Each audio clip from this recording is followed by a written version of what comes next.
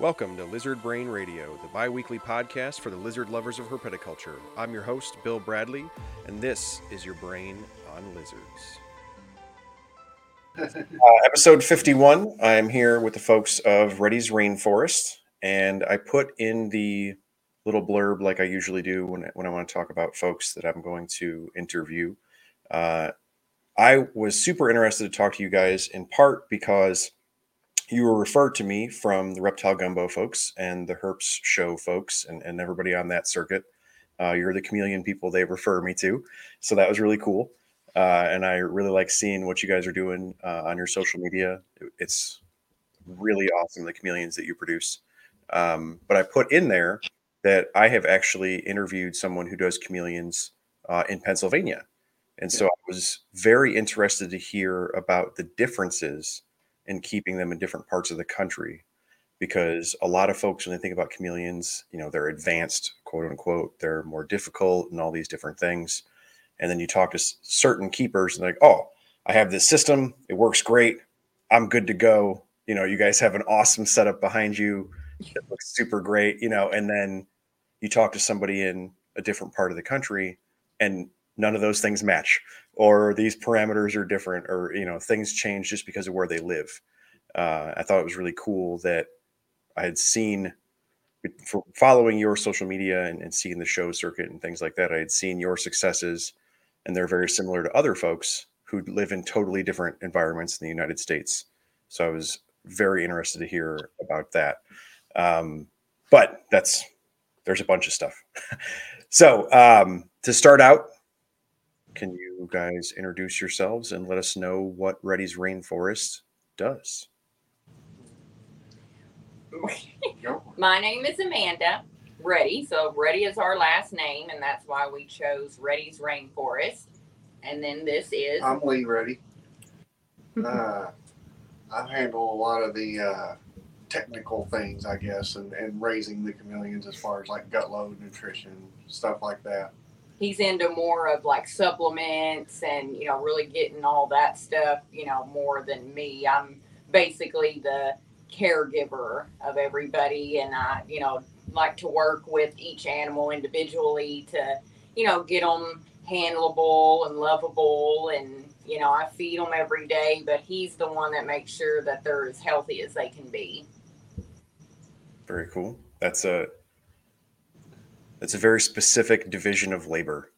Yeah. And when I talk to folks that keep animals like chameleons, I don't necessarily think chameleons are advanced, whatever that means. I think things like chameleons, they just take more time or like more attention, right? Like a snake or something, people feed once a week, keep it clean, it's all good. Lizards are always more involved than snakes. It's just kind of their thing. And then you start to talk about something like chameleons, it's every day. I check my timers, I have my lights and misters. It's just more detail, I suppose.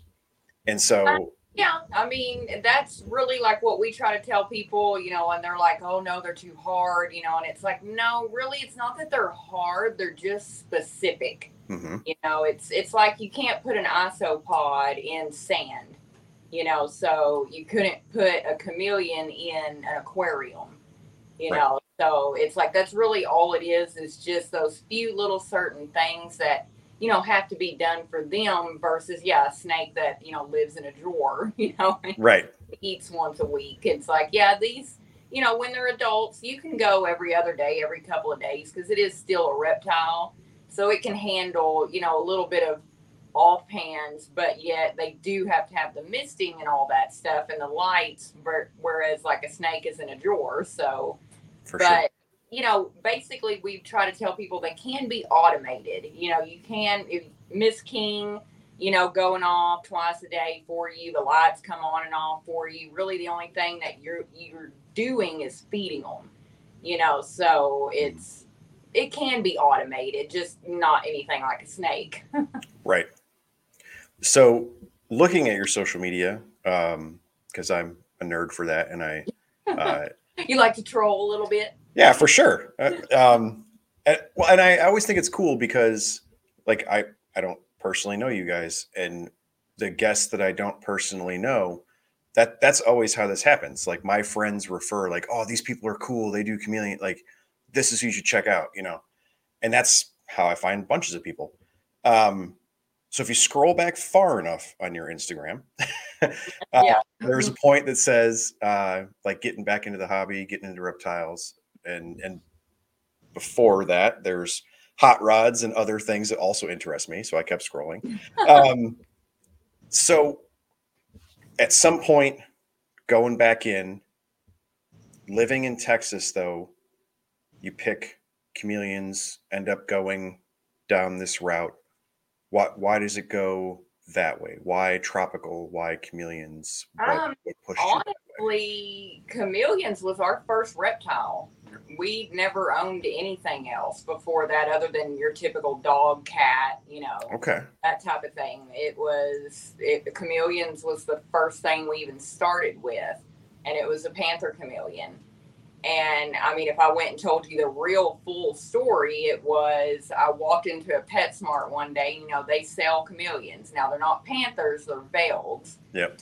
But I saw one sitting in there and I thought, wow, that thing looks so cute. I didn't know that this even existed, and this was in like 2008, I think, something like that.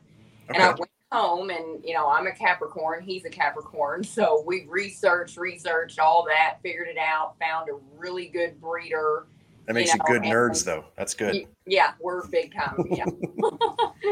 It takes us, sometimes 3 or 4 days to purchase an item in our cart on Amazon. We're like, no, we got to research it more. Oh, you sound very familiar. Yeah, and it'll be something dumb. It's not even anything like it has to do with this. It'll be dumb, and it'll take us days to buy it. Yeah. But we've got a hold of a really great breeder that they're not in it anymore, but we ended up bringing home, they shipped us a little, 3-month-old chameleon, brown little stick, and the feet. If you've ever held a chameleon, the feet, I mean, that right there is like, oh my God, the way their feet feel, they're holding you, they're so strong. And it was just, I have to have these animals. Yeah, and then the localities of like panther chameleons really fascinated me. I've always been fascinated with like genetics, even through high school and stuff like that. It just interested me a lot. And then when we started getting into the chameleons, everybody's like, "Oh, you live in Texas? There, that's a desert." Well, it's not a desert. It's actually very humid here. Yeah, I mean, relative humidity in our house is like 40%. Is okay. And that's everybody's house. That's not just because we happen to have like misters going off all the time to create that. It's just, here in Texas, like it's humid out there right now today. I mean, it was shirts were sticking while we were hunting for eggs. Okay. And we live in North Texas, so not even South Texas. And it's pretty humid here. So it's like, I like to sell chameleons to people in the South because I'm like, we almost have the perfect condition for them. And you wouldn't think we do. Minus the heat. Minus the heat. Yeah. Right. But for sure. Wise, it's there. It helps you out a little bit. Yeah. Very cool. Yeah. And our way of raising, I mean, we do things simple over here. And it's worked great for us for 14 years. I mean, we've changed with the times as far as like going from T8 bulbs to T5 bulbs. The high output T5 bulbs seem to do a lot better in the UVB index, the Ferguson zones. For sure. And then like supplementation has gotten way better. When we first got into it, it was Repcal with D3. Yep. Pink label, high IUs of D3 in there, and then Herptibite. And there was no preformed vitamin A's in that. A lot of people were getting vitamin A issues, and we weren't. And what I didn't realize I was doing, but I was making a dry gut load with preformed vitamin A's in it to feed the bugs, and then the bugs were consuming the preformed vitamin A and chameleons. Okay. Very cool. Yeah, see, he likes that part. Yeah. Well, I mean, panther chameleons in general, and then localities, and then just the idea for chameleons with insect feeders and gut load. Like if you are a person who enjoys the research aspect of it, like that's just such a rabbit hole that you can go down Oh for yeah. all those different things. Yeah, nutrition is, in our opinion, nutrition is the biggest key to their life. Is nutrition. Yeah, the chameleon is actually very simple to take care of. They got basic needs. You meet those basic needs. Now, the bugs are a different story. Yeah, I tell everybody the bugs are harder to take care of than the chameleon. They are. For sure. The feeders are, they're a little more time consuming. You want to switch up the gut loads. You want to offer different nutritional values. You don't want to offer the same cheeseburger every day to an animal. You always want to be varying the diet, not just in feeder species, but also gut content, because that transfers to the chameleon. So you guys post quite a bit about that actually, which I thought was awesome. And how did you come to the dry mix that you use when you're gut loading along with like the fruits and vegetables and stuff? So the dry mix, I talked with a guy. He helped us out a lot after we got our first pair of chameleons. I got in contact with a guy that lived in Madagascar for like 30 years. Oh, wow. And he noticed that a lot of the chameleons' contents and their stomachs and stuff, when he'd find a dead chameleon, he'd do like a necropsy over there. And he saw a lot of grains and fibrous material in there. And he knows that they're not eating that directly because there was a lot of insects in there. Grasshoppers, their forms of crickets, beetles. And I started thinking about it, and I was like, well, they sell this cricket food, but it's really high in protein. It's not really nutritional. It's just meant to keep the cricket alive. What if I just take that and apply it to the chameleon's health instead? And so I was talking with the guy over there in Madagascar, and he was explaining, how some of the agricultural areas growing, the leafy greens, and they're surrounded by ocean, so there's like kelps and stuff like that. And I was like, I'm just going to kind of introduce a little bit at a time here and see how the animal reacts. And I vary that dry mix all the time, but I base it a little bit off our nutritional factors, what humans, what it's reading on the scales, and then what I think the chameleon would benefit from, like B vitamins, fat soluble vitamin A's, calcium, always high calcium. High calcium really isn't good for the bug, but it's great for the chameleon. Right. Very cool. And so that's how we kind of started doing the dry grain mixtures and stuff like that. And I try to post it up every once in a while when I do a new mix. I don't do it all the time. I should do it more. But I like to post pictures of what we're gut loading. So it helps people that maybe follow us or are like somebody who's bought from us, right? Even bought from us, or somebody that's just out there looking at chameleons. They come across our page and they're like, "Oh, well, they're feeding something. Their chameleons look healthy.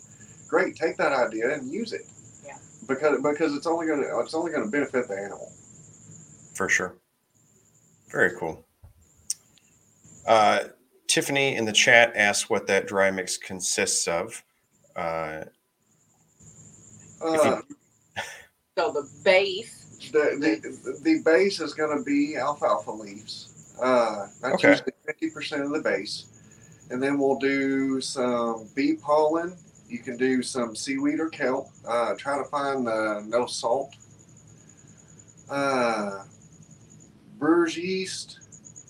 Let's see, what else is there? There's dandelion. Dandelion root, dandelion leaves, dried.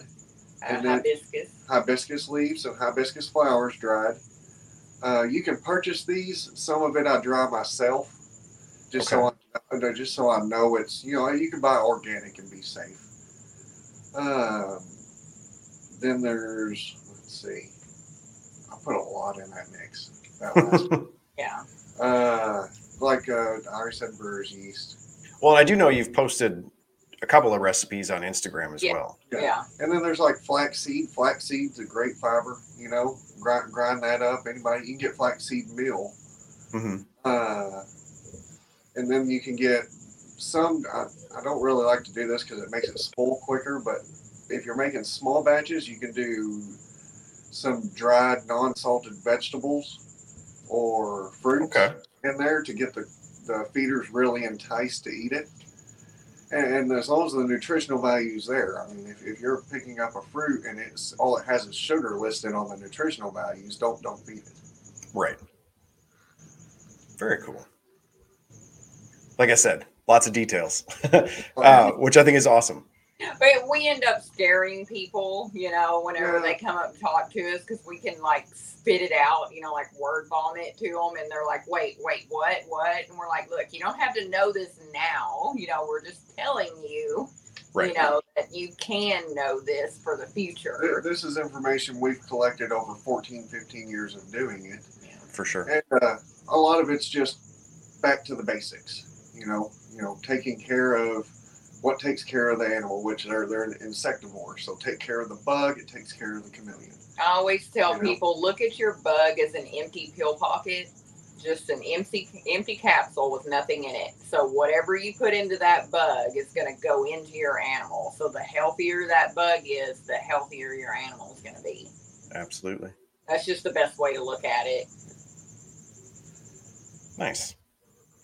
So you guys have posted a couple of videos putting together enclosures, and you have awesome looking enclosures behind you. And I know you talk quite a bit about you like to keep simplistic, keep things simple, easy to clean, that type of thing. And so like one of the most recent Instagram videos I was watching, you were using the fake plants from Michael's, easy to clean, dowel rods, very simple step-by-step instructions. What pushed you to go that way as opposed to live plants, so on and so forth?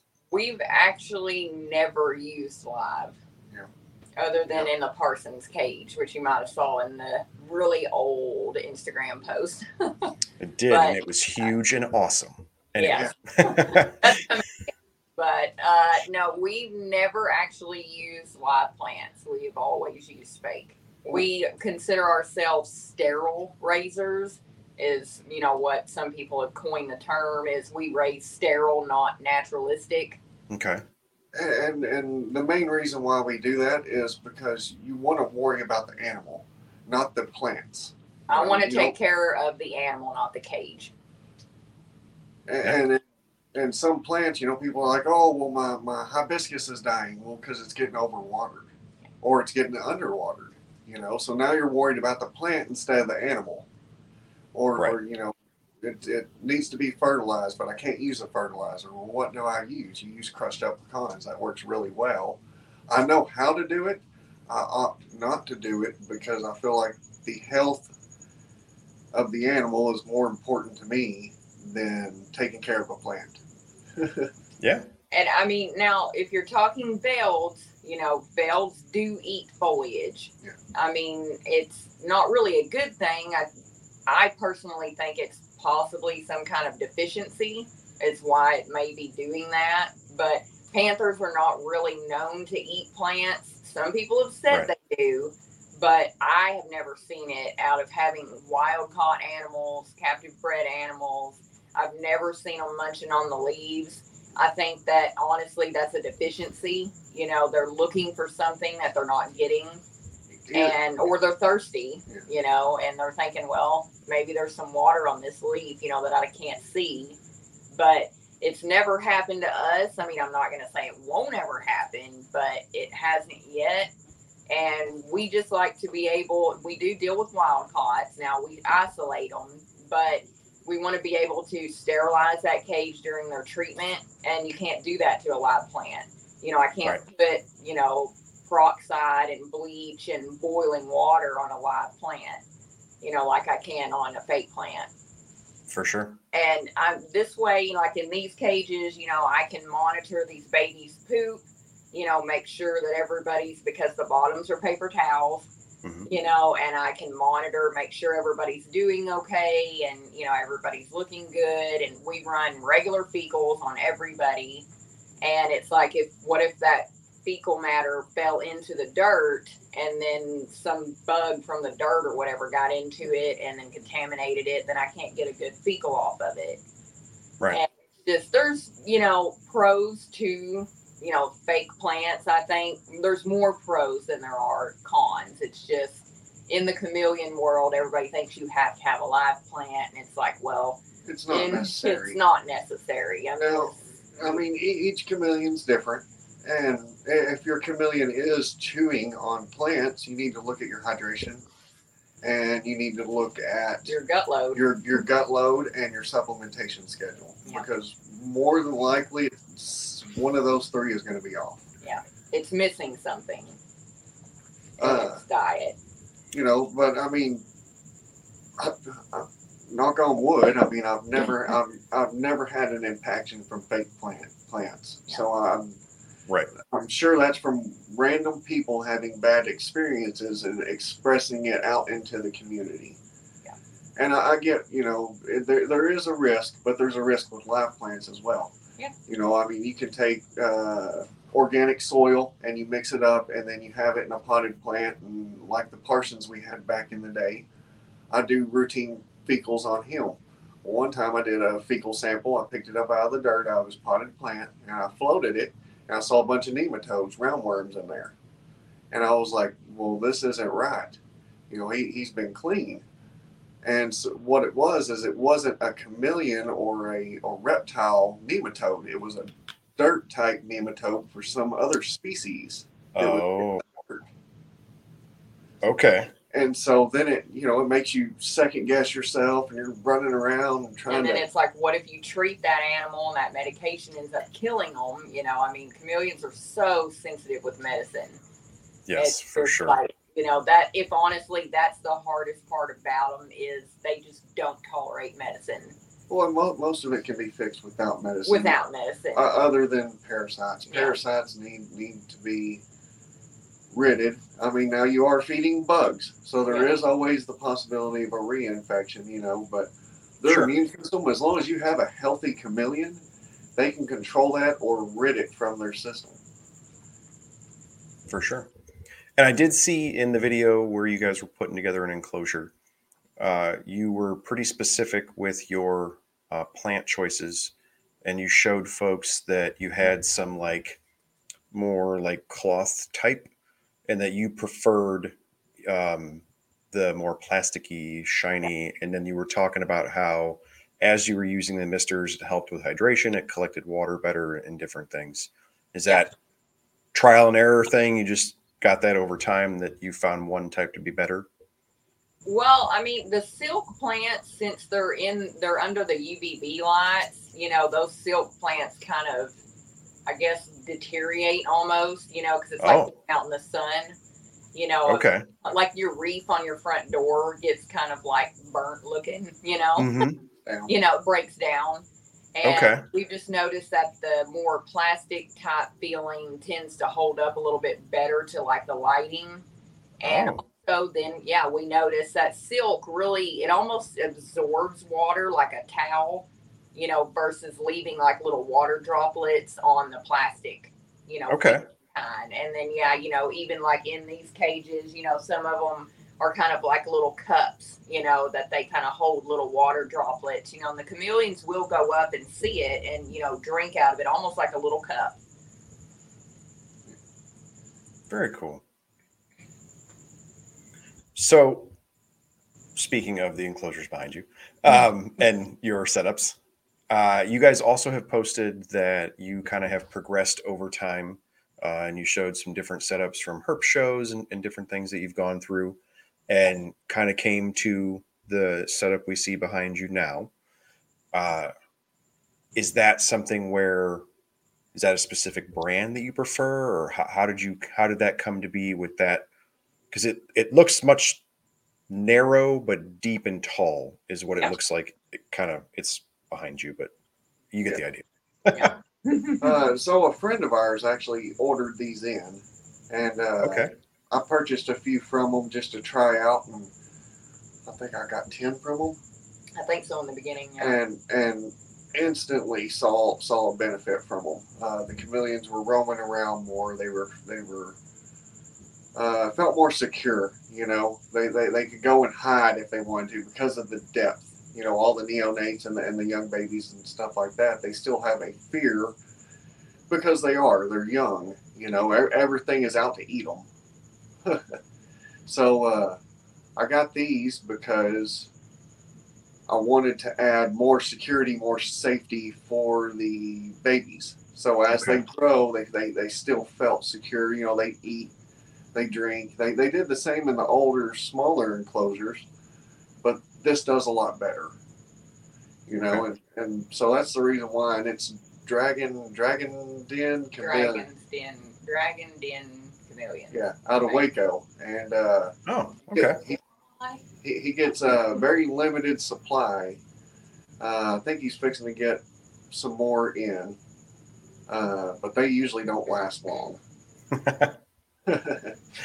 Very cool. A lot of people like it's great for crested geckos, the enclosure. You know, Oh, yeah.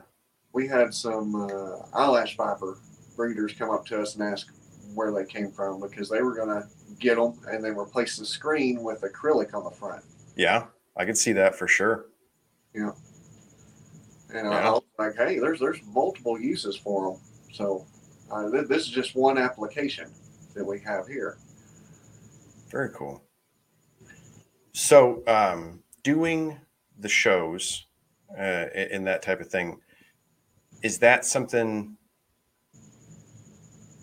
like that type of enclosure where like it would kind of stress me out because like with chameleons, it's one of those things where like I want them to be able to feel safe and do their own thing and get away from your big monkey hands, but I kind of need you to see it so you can maybe want to buy it because I'm here at a show. So like, how do you kind of Well, I don't know like? if you can see. I don't like. Let me. I don't know if you can see. Who can you see? Oh yeah, So this one, do you see him right here oh yeah, in there? I mean, you can see through it. You know, in the video. Now this one's sitting right here in the front. In the video, you know, it's not the same as at a show because I can see everybody staring at me right now. They're all looking, all the top Yeah. rows looking down at us, like, "What are y'all doing in Looking here?" for food. Yeah, you're not feeding us, but you can see in them quite well. I mean, at a show, it's a little different, because it's in person. I can see them clear as day. right. And You so, and the setup gets them. So the setup is impressive. I feel like we set up a very impressive display of chameleons.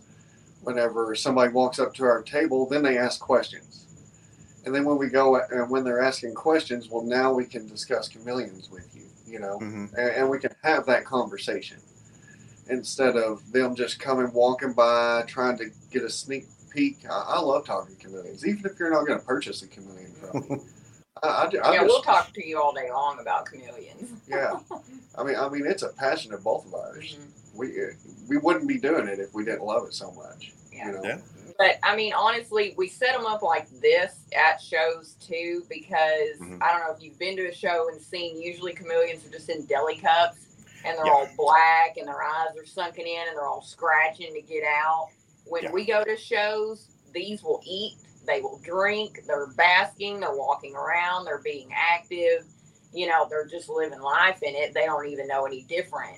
They just occasionally see somebody walk in front of the cage and, and I mean, they'll sit there and eat right in front of them. And people are just blown away. Oh my God, your chameleon's eating at a show.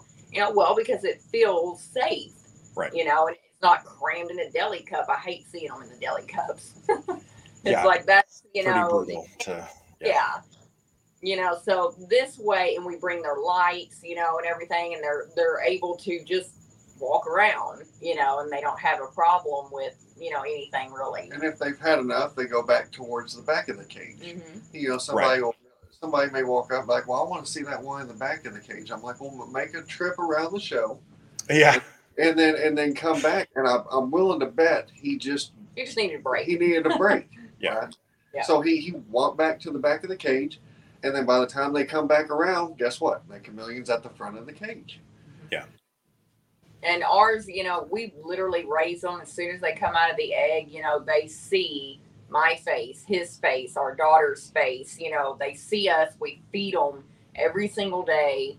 We check them over. I take them out, look, make sure everybody's doing good. And they're very used to humans.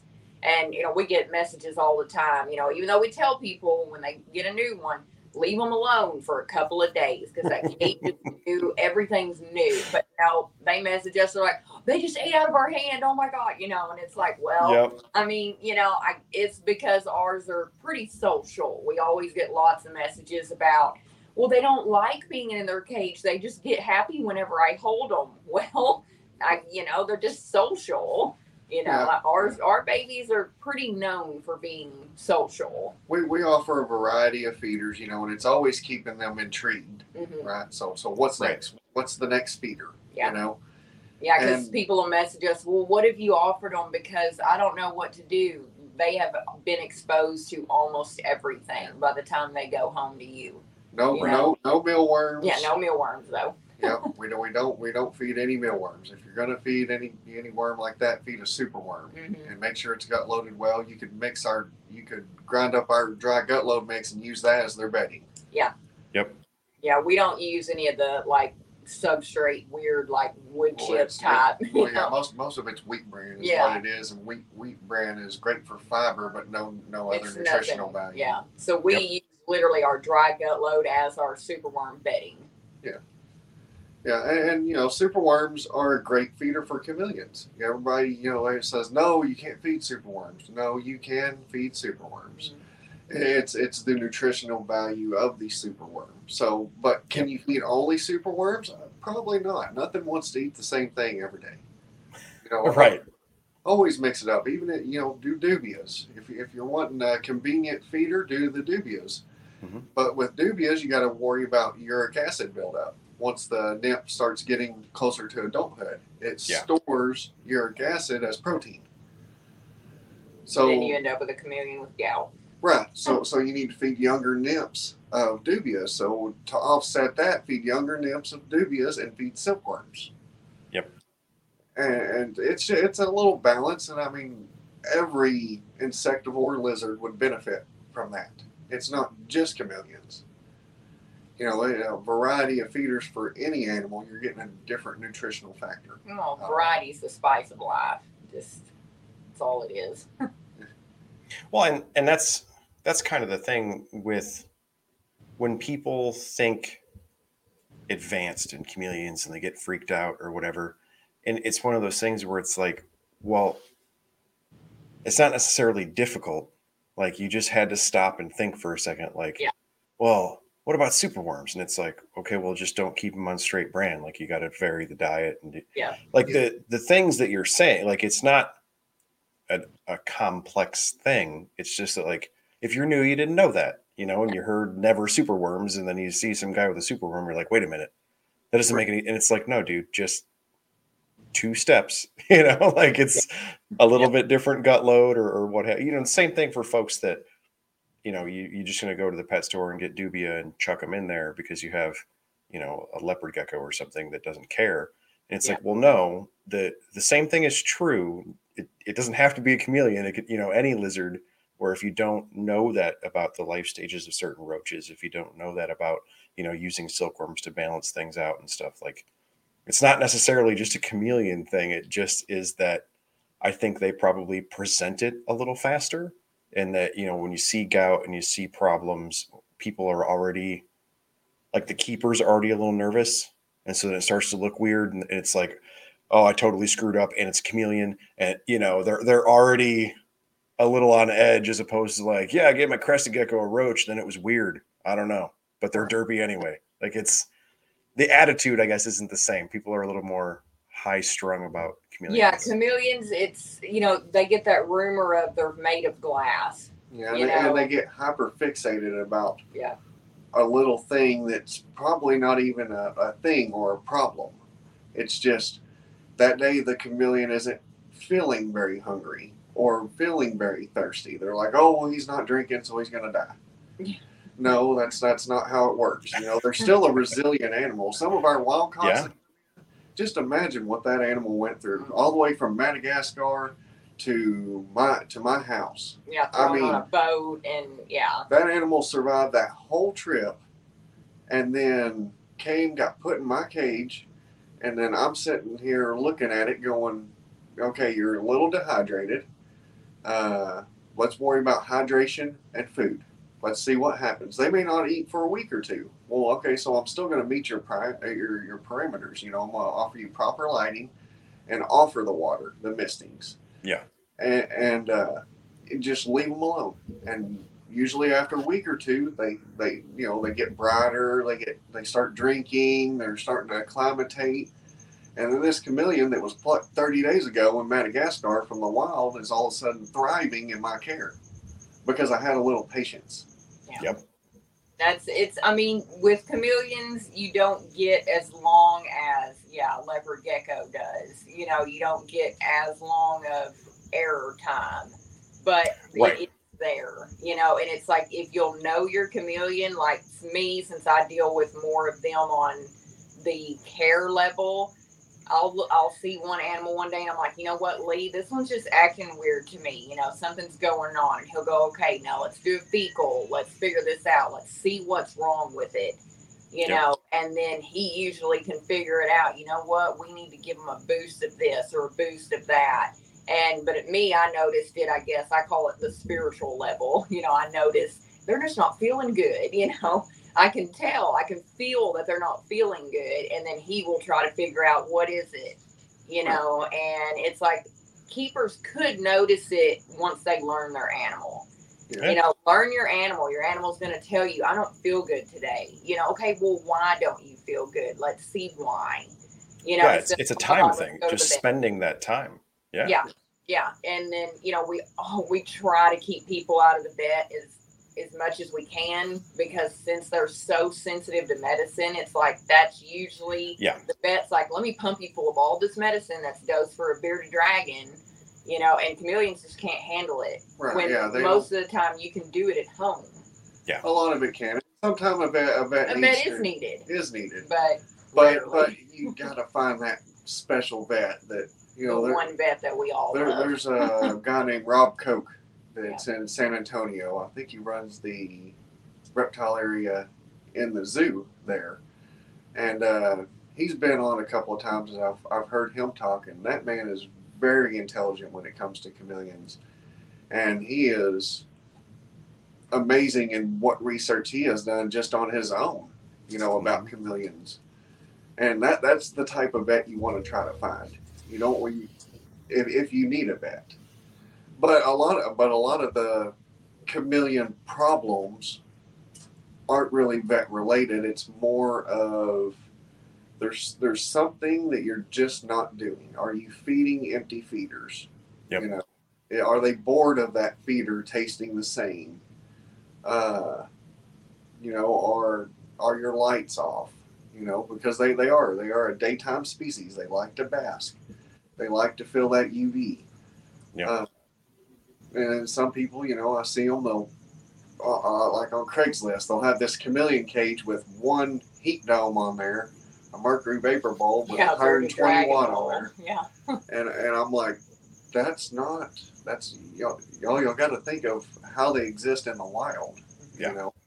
They're shade dwellers. They actually go to the shaded area and move out into the sun. So they need both in an enclosure. They need to be able to get out of it and get into it.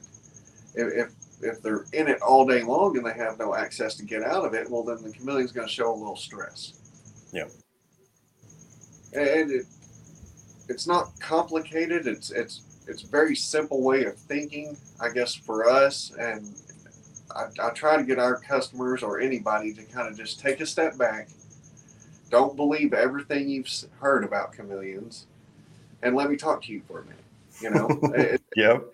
it's a lot to take in, but it's really not a lot. It's all basic knowledge. You know, Yep. we know how they act in the wild. You know, their thriving time of the year in Madagascar is the rainy season. That's when the babies hatch and all this stuff because they have so their winter isn't cold, but it's dry. So they have a dry, which is their winter, a dry season, and then a wet season, which is their summer. Yep.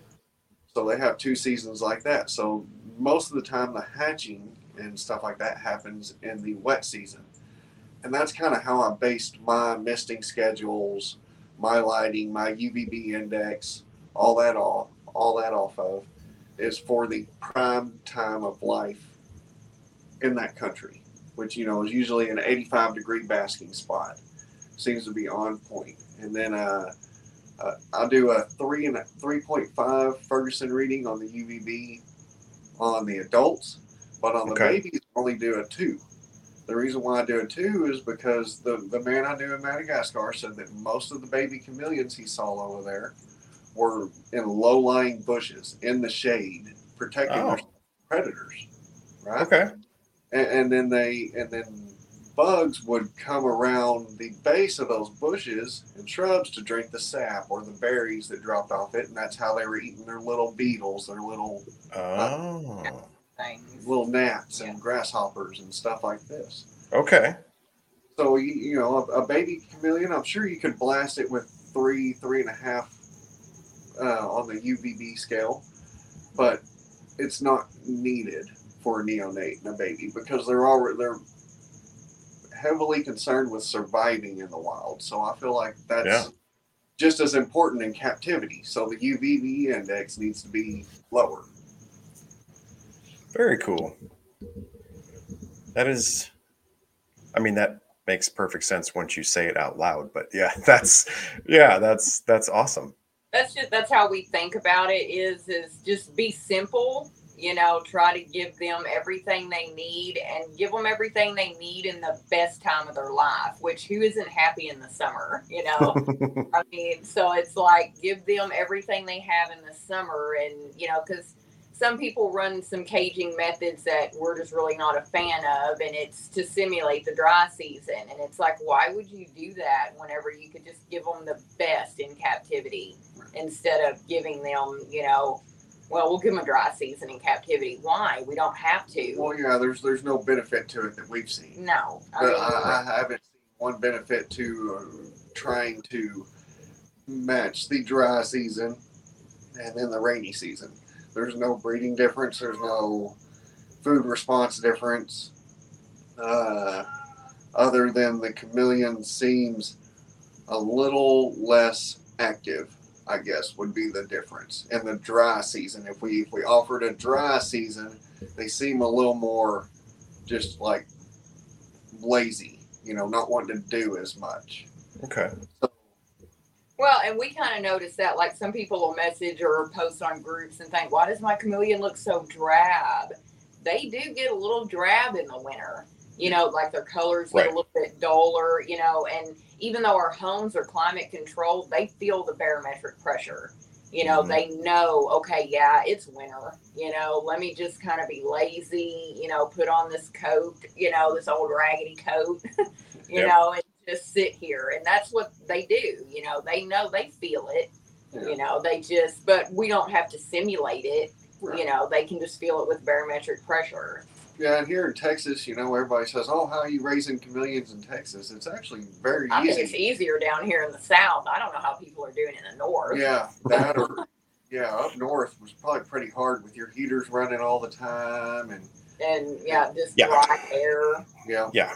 It's the drying out when you're running heaters. That's the number one problem is you can maintain temperature, no problem. It's right, just it's people don't take into account the idea. I'm a little different because I have a facility, it's separate. But like if you're at home, like Yeah. you no, it's 75 in my house. Like, what's the problem? It's like you just aren't accounting for the fact that your entire home is drier now. Like Yeah. And It's see, definitely something like, to fight against. yeah, like we adjust the wattage in their basking bulbs, to counteract the fact that our heater's on, and then in the Oh, okay. summertime, we'll change the basking bulb because it's summertime and our air conditioner's blasting. Right. You know, so it's like we do pay attention to the basking temperatures and things because of our central heat and air. But And I have some friends up north that raise chameleons, and I kind of gave them some tips and tricks that seem to help with their room that they're keeping their chameleon in. Is so we like to keep our cages clean or the sterile raising. So get you some live plants outside the enclosure, like in the right? room. So in the room, Hmm. uh, Yep. or if you have like a reptile room, right? You could mop the floor with just water before you go to bed at night, and that'll give you your humidity spike. You know, Yep. very very simple little things that would increase the humidity in that room, even though a heater is blowing. And like we're starting to honestly think we've always done it in the adult cages since they're on the Miss King system. We use puppy pee pads on the bottom Okay. instead of paper towels. And if you know what a puppy pee pad is, it's basically a diaper. It's water crystals. Yeah, it's water crystals. It Hmm. catches that moisture. And I'm thinking that must be creating some humidity, that happens because Sure. I mean it doesn't never really dry out, it stays wet, but yet it's not, leaking water everywhere. And, Right. we change them about once, twice a week, depending on, if they mess in there or anything. But, I'm thinking that's got to be helping it too. And with it being down on the bottom of the cages, that little bit of humidity can kind of rise up within the cages. And we use all screen cages on the adults. Now the babies are in, hybrid, so screen and plastic. But yeah, with the hybrids, Okay. you have to worry about temperature mm-hmm. a little bit more with the hybrids, especially here Oh, okay. because it's hot. because it's a little hotter. So I mean, with them on the juveniles and neonates, we don't offer a basking bulb. Mm-hmm. We just do a 6500K and then a UVB bulb that Oh. I place layers of screen on to get to the UVB index I want. Oh, So, okay. so they don't actually get a incandescent bulb or a basking lamp. They get a linear 6500K bulb that actually produces almost the right amount of heat. Yeah, a little bit of warmth for them, so they're not cold or anything. Right. So they move to the Cool. top of the cage if they want to get warm, and then they move out to the front or to the lower branches of the cage to get more room temperature. And Huh. that's how we deal with the hybrid cages, or the covered all three sides of a cage and just the top and front screened. Cool. So, do you have a preference for your UV lights, or do you go with anybody specific, or are you just getting what you get and then go off your UV meter? So I've been running two brands, and they're basically identical. It would be on what shade you like because they have two different shades of UVA or visible light coming out of them, and that's the Arcadia 6% and then Okay. the Reptisun 5.0. We've been using the Reptisun 5.0 for 15 years. Wow. And but they were T8s, and then we transitioned to the T5s. Okay. And the T5s are a lot stronger of a bulb, even in the 6% in the Arcadias. So, but they do cast a different color spectrum. One's a little bluer than the other. The Arcadia seems to produce a little more of a blue light. Yeah, Oh. like in some of our show pictures, like you'll see in Chandler's cage, he's the adult we always take with us. Mm-hmm. His is almost like a blue haze that's casting in his cage versus like at home, it's more of a white, Right. Light than it is like that blue shadowy look. And that's just the spectrum on how the bulbs were built, but they both seem to perform very well. Wow. But with the T5 bulbs, you got to remember how strong they are. They are very strong, so Right.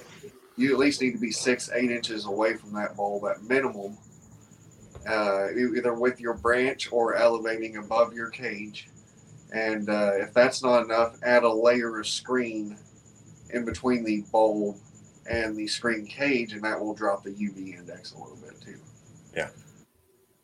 Very cool. So, but they're both great bulbs. I actually have some Reptisuns that are going on 3 years.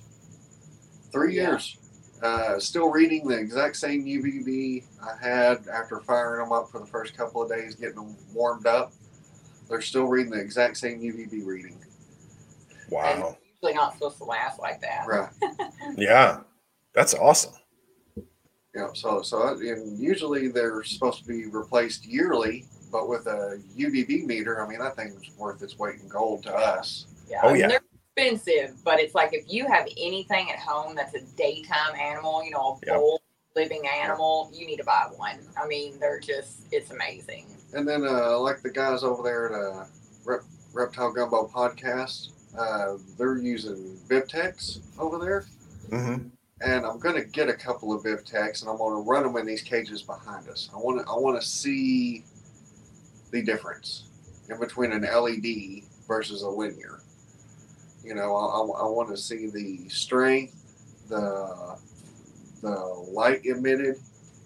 I want to see how the animal reacts, because it'd be great if we moved over to the LED technology, if it's there. I Right. don't know if it's quite there, but that would be my own personal testing, not what kind of data I can read online. Oh, yeah. Well, so I actually am kind of doing the same thing. The thing about that I have found so far with that is um, it changes, for me at least, it changes how I set up enclosures. And so, what I've always loved about chameleons and day geckos and any number of things that are kind of set up similarly to the things behind you guys is linear lighting, especially for UV, makes stuff like that so convenient.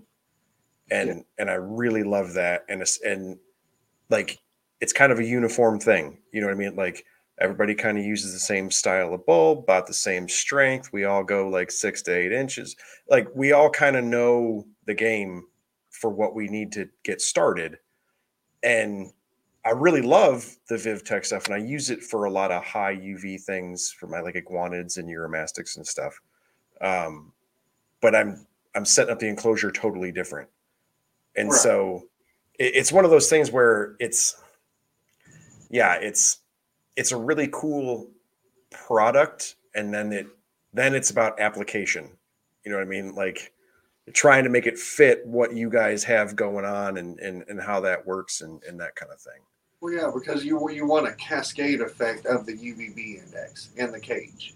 You don't want just three and then a bunch of leaves covering it. You want them to be able to move down to the next stick and go to a 2 or 2.5 or 2.7. They know what they need, what they want to absorb, Mm-hmm. what they're feeling in their bodies, because, I mean, it's radiation. That's what UVB is. And it's simulating the rays that comes off the sun.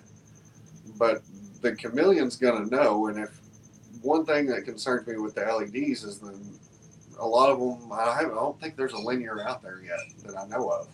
I think Vivtech's working on a linear. But with the isolated one diode in the middle, you're concentrating all that into an isolated area. So how's that going to affect the animal? Because even though the whole cage is lit up, do they think they're getting UVB from just that spot, or are they assuming their whole cage is getting UVB? So it ends up being it's a spotlight, but it kind of it's like a tiny flood bulb, like the old school mercury vapors where it's just a giant cone of insanity. Yeah. Um, Same idea, but smaller and not nuclear. So, Right. And then it creates a cone effect, right? So it gets yeah, wide and less intense as it yeah. comes. But like you were saying, then you got to have a meter to be able to set where you think you want everything to be. Yeah, Right. when you're doing I mean, honestly, it wouldn't matter any kind of light you use, but when you're doing animals like chameleons and things like that, you just kind of have to have one, like in Yeah. order to know Well, I mean, what it is yeah, that you're doing. it's their eyes. I mean, they're all eyeballs. Yeah. So you don't want a UVB index of 6 or 8 or anything like that whenever Yeah. you're with an animal that's only visual.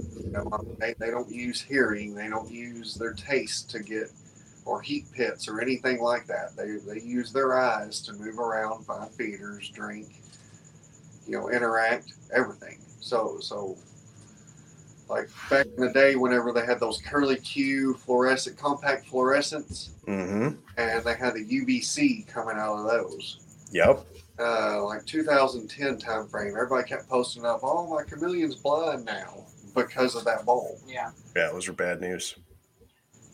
And and it makes you wonder, isolating down UVB to that tight of a beam. Yes, the higher you lift it, the wider the beam goes, but it's still a concentration. Mm-hmm. And on a tropical or a subtropical species, is that going to affect them different than, like, let's say you're a mastix that likes it hot? Right. Yeah. Yeah. Because I'm blasting stuff on purpose. They're looking for it. Yeah. Yeah, see, like your mastics are amazing. I love those lizards. That was one of my favorite desert species to mess with. We had ornates back in the day, Oh, cool. and they lived on millet. That's what we were told back in the day. Is they live on millet, and then you feed them greens and don't water them unless you give them water and then remove it. Mm-hmm. Is the way that we were told to raise them. Old school. Yeah. And they thrived with us. I mean, I'm sure husbandry has changed on them. I haven't looked at them in the past 10 years, but I'm sure husbandry has changed. Lighting has changed on them. Maybe even dietary changes. Yeah, for sure. Yeah, I always think stuff like that's hilarious where we look at it now and it's like, what were we doing? But then you look at pictures and it's like, I don't know, man. Some of them lizards look really good. Like we can't have been that bad. That's it. That's it. Yeah, that's Yeah. us. It's like with some of these, new techniques with chameleons, it's like, well, if it ain't broke, don't fix it. Right. Yeah. I mean, Yeah, I mean, there's something to be said for that. yeah, I mean, and we hear it all the time. People walk up and with Chandler at shows, and Chandler's actually one of our smaller males, and he's just smaller naturally, I guess. Just a petite. But yeah, he's just more on the petite side. But people come up and see him, and they're, oh my God, that chameleon is so huge. And I'm like, what? When I look at him, I see little, Right. in comparison to these other males that are next to him. And, people, he's huge. And I'm like, okay, it's got to be something that we're just doing, Well, it's a healthy chameleon. Yeah. Yeah. A lot of people don't get that experience. We're trying to change the narrative whenever we go to a show. Everybody that sees all these wild caught, fresh imported chameleons, they see a lethargic or stressed out animal. We want to show you the opposite side of that. Yeah. An actively feeding, drinking, bright eyed, walking around, interactive animal. And I think that's where they're thinking, oh, wow, look at that big animal. They're really saying, wow, look at that healthy chameleon. Yeah, for sure. I definitely agree. So I am interested with chameleons in general. I come across, or I seem to come across, folks that are really into chameleons um, tend to breed them. Yeah. And I have always thought of that as like a lot of chameleons, as far as lizards go, or reptiles in general, they have weird life cycles in that a lot of times they're shorter lived or they live in incredibly harsh places, or sometimes they have really weird things with their egg development. And Madagascar is a crazy place. So, like, there's a lot of really odd things with chameleons. And so it just seems that people who get really into them, like that it almost seems to be like a natural progression of it, is that they end up breeding them because you get so into it, you learn so much, you have so many details and so much knowledge about this. And then it's like year 6 or 7, and now you need another chameleon. Is you like it.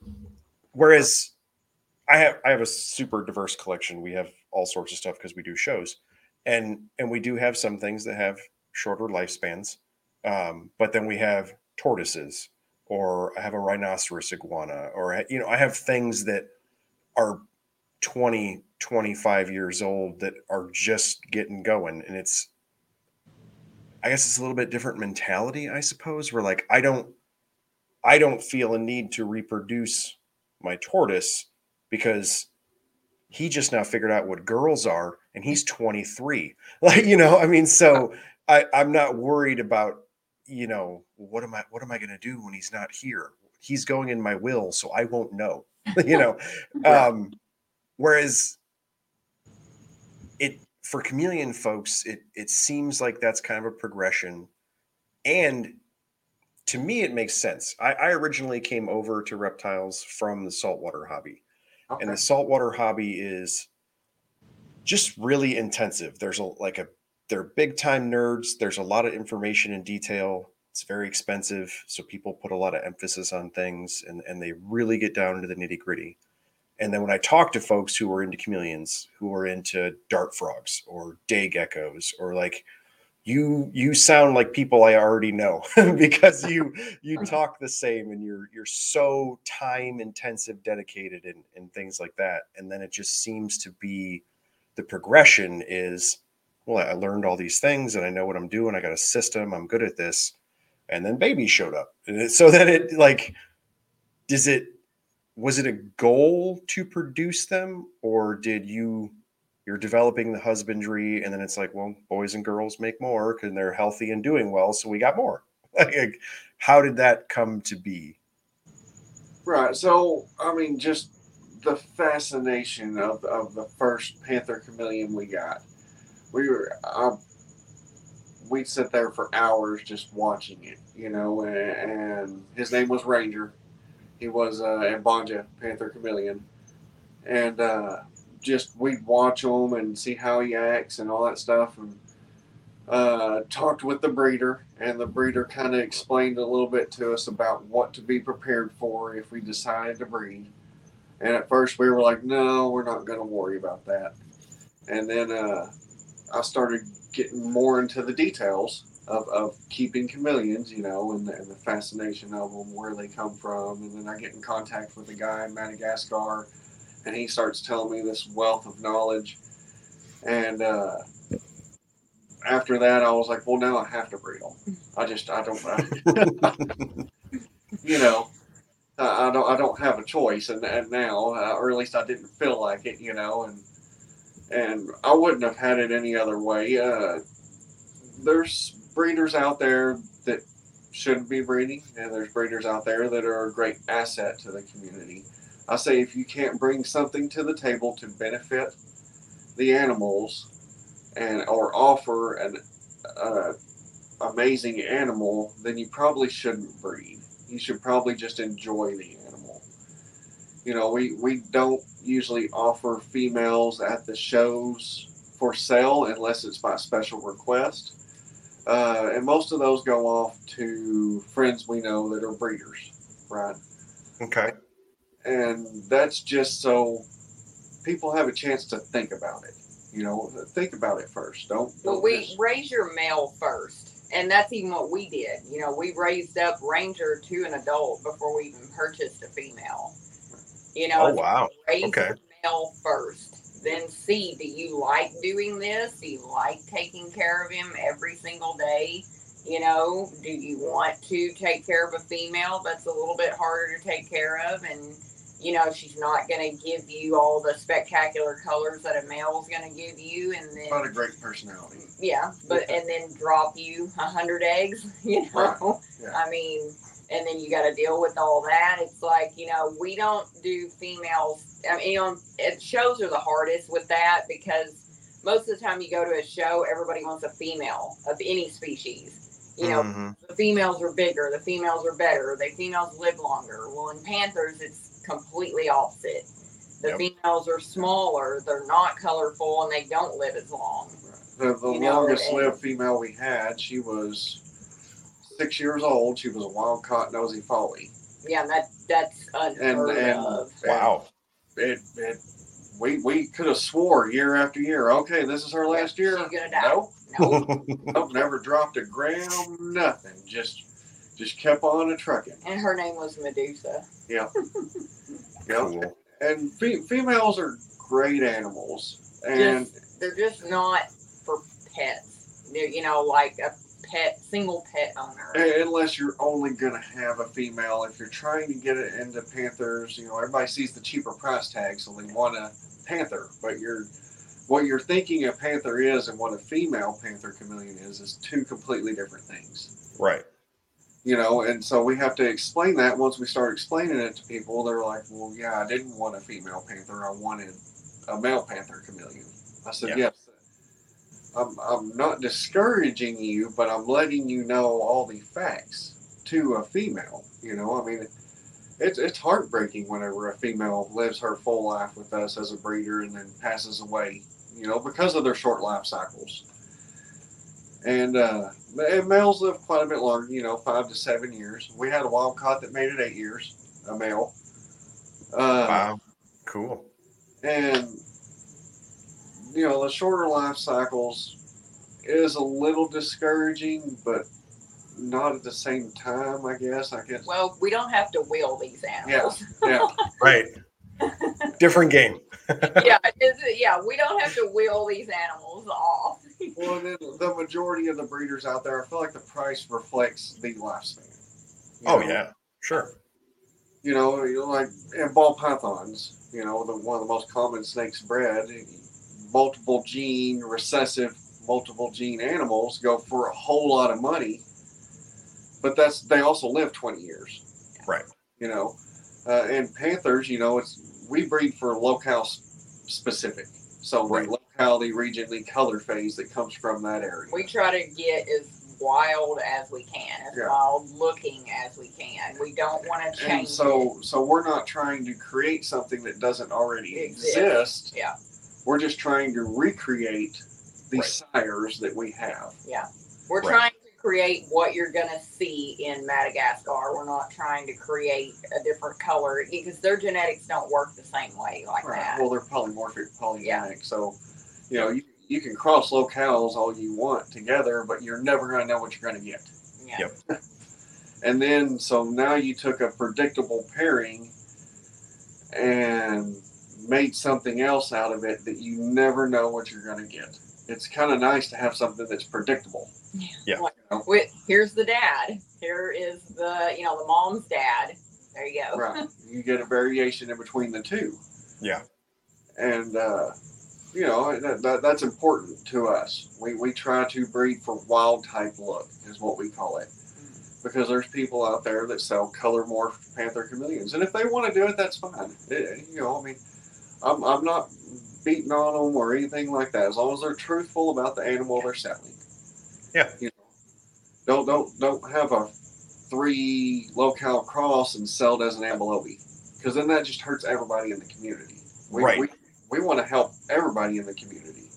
We do things a little more traditional and the old school in our hydration methods here. We still daytime mist. There's a new cycle going around that's the whole fogging deal, which is based off the dry season in Madagascar, not the wet season. The wet season, it rains. Mm-hmm. It rains quite often. In the dry season, it's foggy at night. Right, yeah. You get the high humidity at night, and then the fog banks move in, and then somehow, in theory, they breathe in the fog, and it hydrates them, and that's supposedly how they're supposed to get hydrated when there's no peer-reviewed writings I can find that show that chameleons have pores in their lungs, right, or a way to absorb moisture from breathing like that. Where when a snake breathes, it naturally has an expanded lung and it has to constrict to force air out of its lungs, is from my understanding. And so in that case, you could see where some humidity or moisture is leaving the animal. Well, a chameleon uses kind of its connective tissue on its ribs to breathe.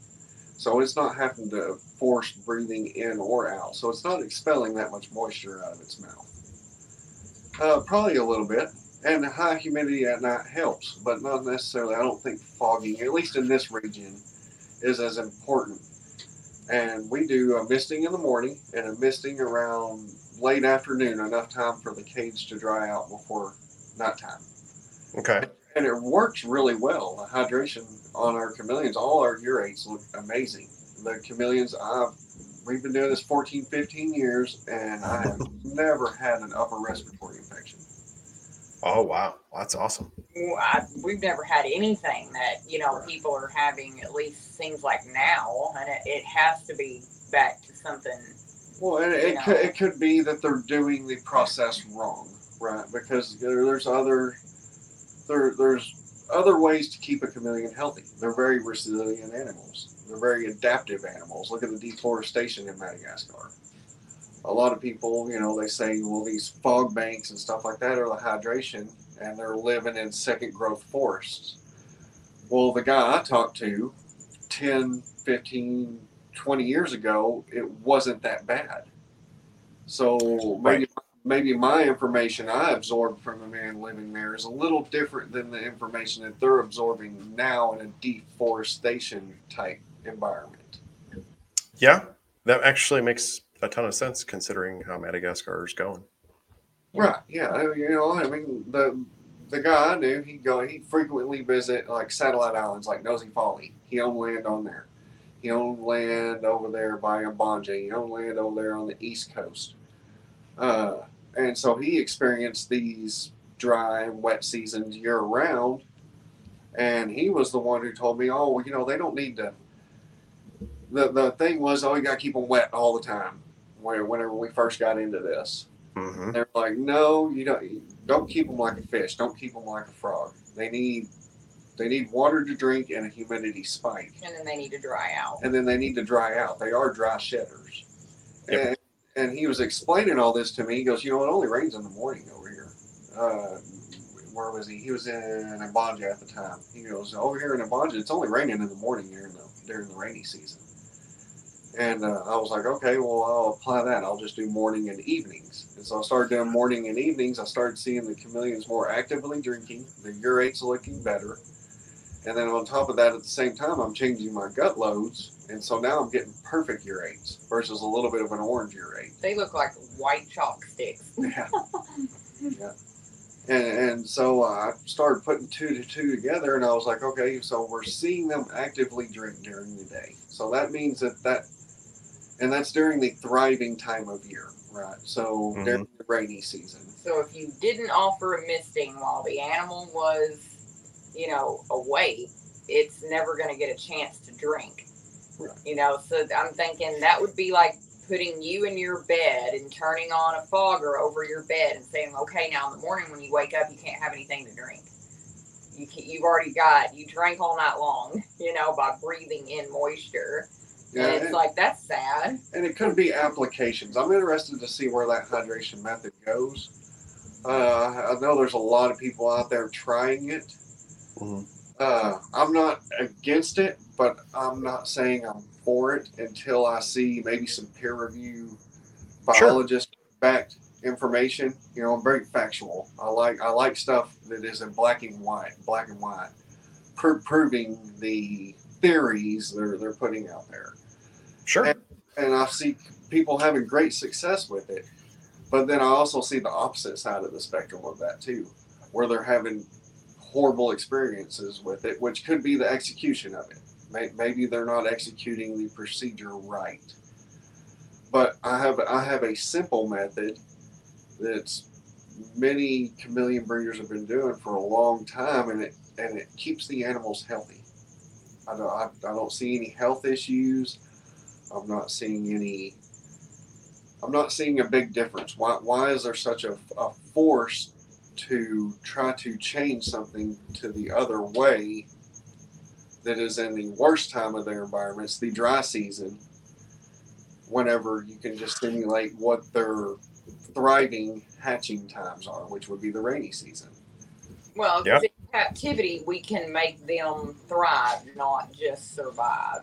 So why, give them the hardest part of their life when you can just provide them the best part of their life? But because it's not affecting their feeding habits, it's not affecting their breeding habits, and they're doing well. And some species may benefit from the fogging, but I feel like anything getting blasted with microparticles of water isn't good. I mean, because of the bacteria growth, right? So you get bacteria growth 60 degrees and up. It doesn't matter. So, I mean, you're going to have to keep that animal cold at night to be able to not get bacteria growth in the cage. Yeah, So, cold and wet. And it's just like, Yeah. I don't know, this doesn't sound right. and so keeping an enclosure at 70 degrees in a fog at night, it just sounds like you're putting a lot of bacteria in the cage that isn't needed.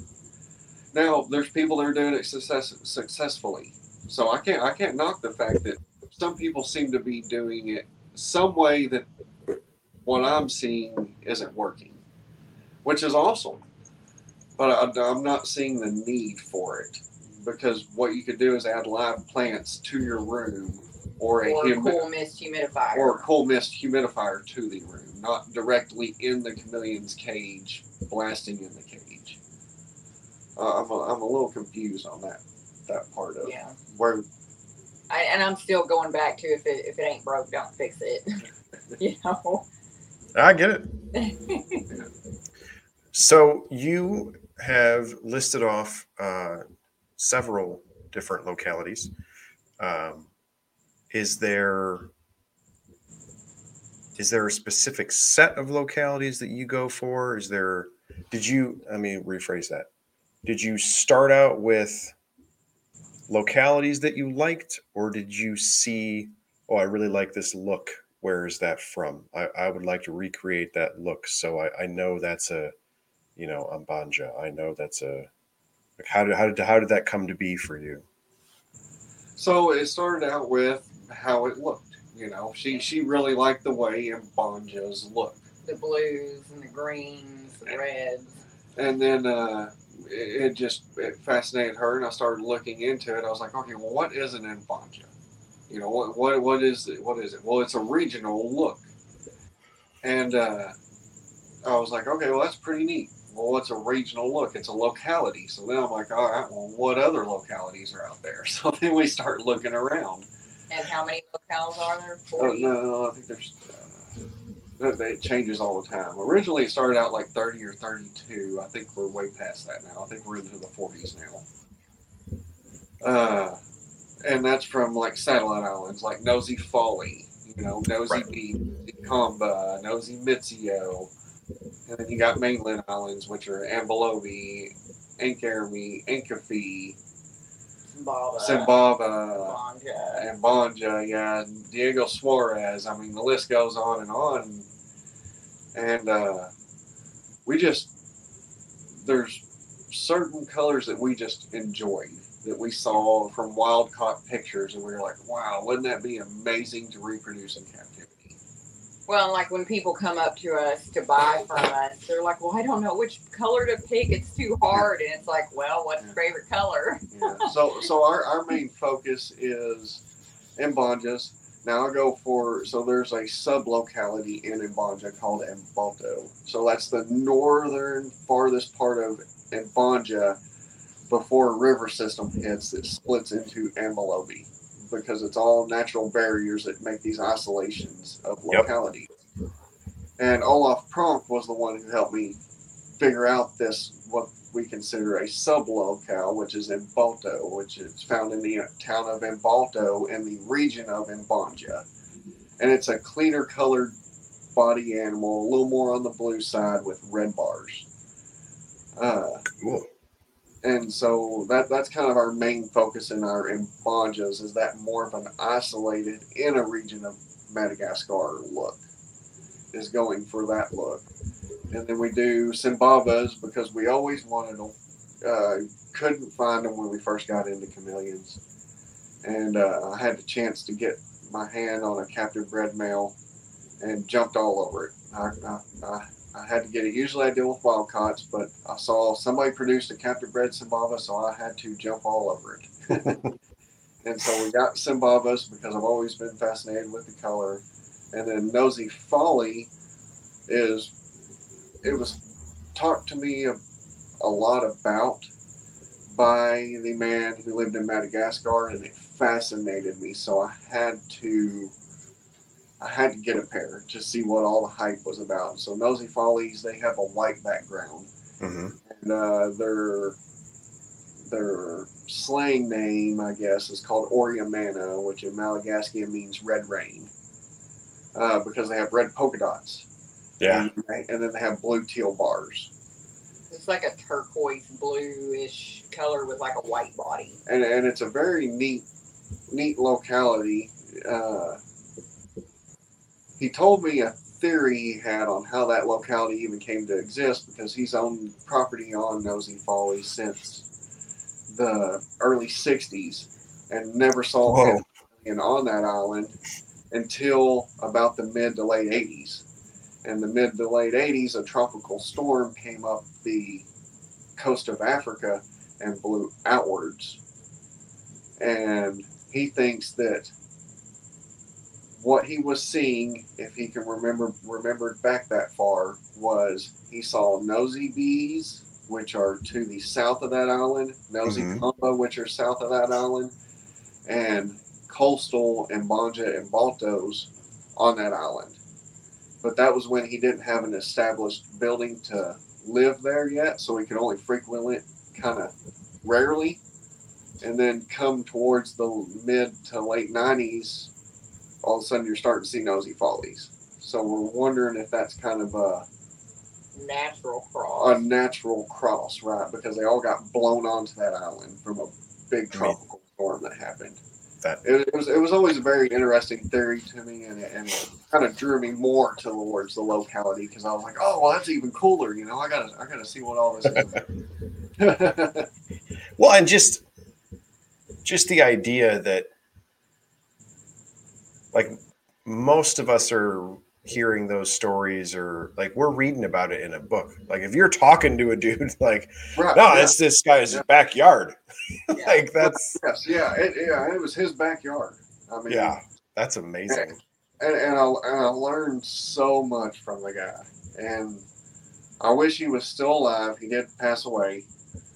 Uh, I was but gonna ask how old this dude was because you're talking about like, well, when I had a place there in the '60s, and it's like, whoa, dude, He was old, but he got sick. It was. yeah, he got sick. From sucks. what I heard, was he died from the Black Plague, But we don't know. I mean, but I could never get a confirmation. it's not like he on posted that. Right. Sure, sure. And but I mean, just dude was fascinated with wildlife, all wildlife, and plants, and he was big into plants. Oh, always very taking pictures of plants more than he did reptiles. I mean, and he's just a wealth of knowledge to me because I wouldn't even be asking a question about chameleons, but he's talking about this plant and how this environmental change is happening in this part of Madagascar and how it makes the plant bloom this way or that way. I'm like, well, okay, so this environmental change happened. What's happening to the chameleons in this area? Right. He goes, oh, I didn't even think about that. I'm worried about the plants. Yeah. And so he goes back and he observes the chameleons in that area. And we're talking, he has to go all the way to the service out there was horrible. So it was just whenever he could get a hold of me, I had to be ready to answer on the phone. And anytime he called, I answered. Yep. And some would be through emails, and stuff like that. And just his attention to detail, I felt, helped us out tremendously on how we take care of our animals. And I would ask him personal opinions. I'd be like, well, we're doing it this way. What do you think? And he goes, well, I've never thought of it that way. I'm observing them in the wild. Let me watch it for a little while. I'll tell you what I think. And like the whole superworms is a bad feeder, right? Because too much chitting. Too much crunch. Too much crunch, is what everybody says. Well, they're eating a lot of grasshoppers in Madagascar and a lot of beetles in Madagascar. That has a whole lot more crunch and chitin to it than a superworm. Mm-hmm. So a superworm isn't a bad feeder. It may be nutritionally poor, but you can change that. Right. And you know, it was little things like that we just talked back and forth on, and I'd say some things to him, he'd say some things back to me, and it just helped us tremendously on understanding common sense things, you know, that should just be duh.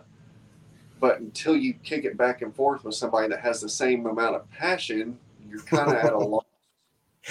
So that's the reason why I kind of post some of the stuff on Instagram and stuff like, oh, I'm making this dry gut load, or I'm gut loading with papaya tonight and mustard greens, or this night I'm gut loading with mango and apple, or this night I'm not offering any fruits and I'm doing spaghetti squash and zucchini, you know, and it's just mixing it up, and that's part of him helping me understand the dietary variation the bugs consume over there. Right. You know, I mean, there's agricultural land over there that was due to deforestation, and I mean, there's bugs eating that agricultural land. Yeah, and, I mean, to have, you know, boots on the ground to tell you, you know, oh yeah, it's a bean field. Like, yeah, I mean, like that person, you know, is giving you a real time change. And some of the videos and stuff I've seen from Madagascar, yeah, there's a lot of secondary growth now. There's a lot more deforestation than whenever we were really heavy into kicking back and forth our information. Right. And so I feel like the animals were probably more evolved and adapted to the primary growth forest versus the secondary growth lines that they're growing in man-made agricultural areas. Yeah. So I'm going to stick with my older information as far as hydration and nutritional factors, because I feel like it meets more of their evolutionary standard before man got involved. I mean, that makes sense. I get what you're saying on that. I do, since I got some gumbo folks floating through the chat there, I do want to ask you guys about the show circuit in Texas, because I hear all about it, and I hear about Texas people, and you guys have a ton of reptile shows, and it's awesome. And then I see, you know, you guys post on Instagram and show your setups and stuff. So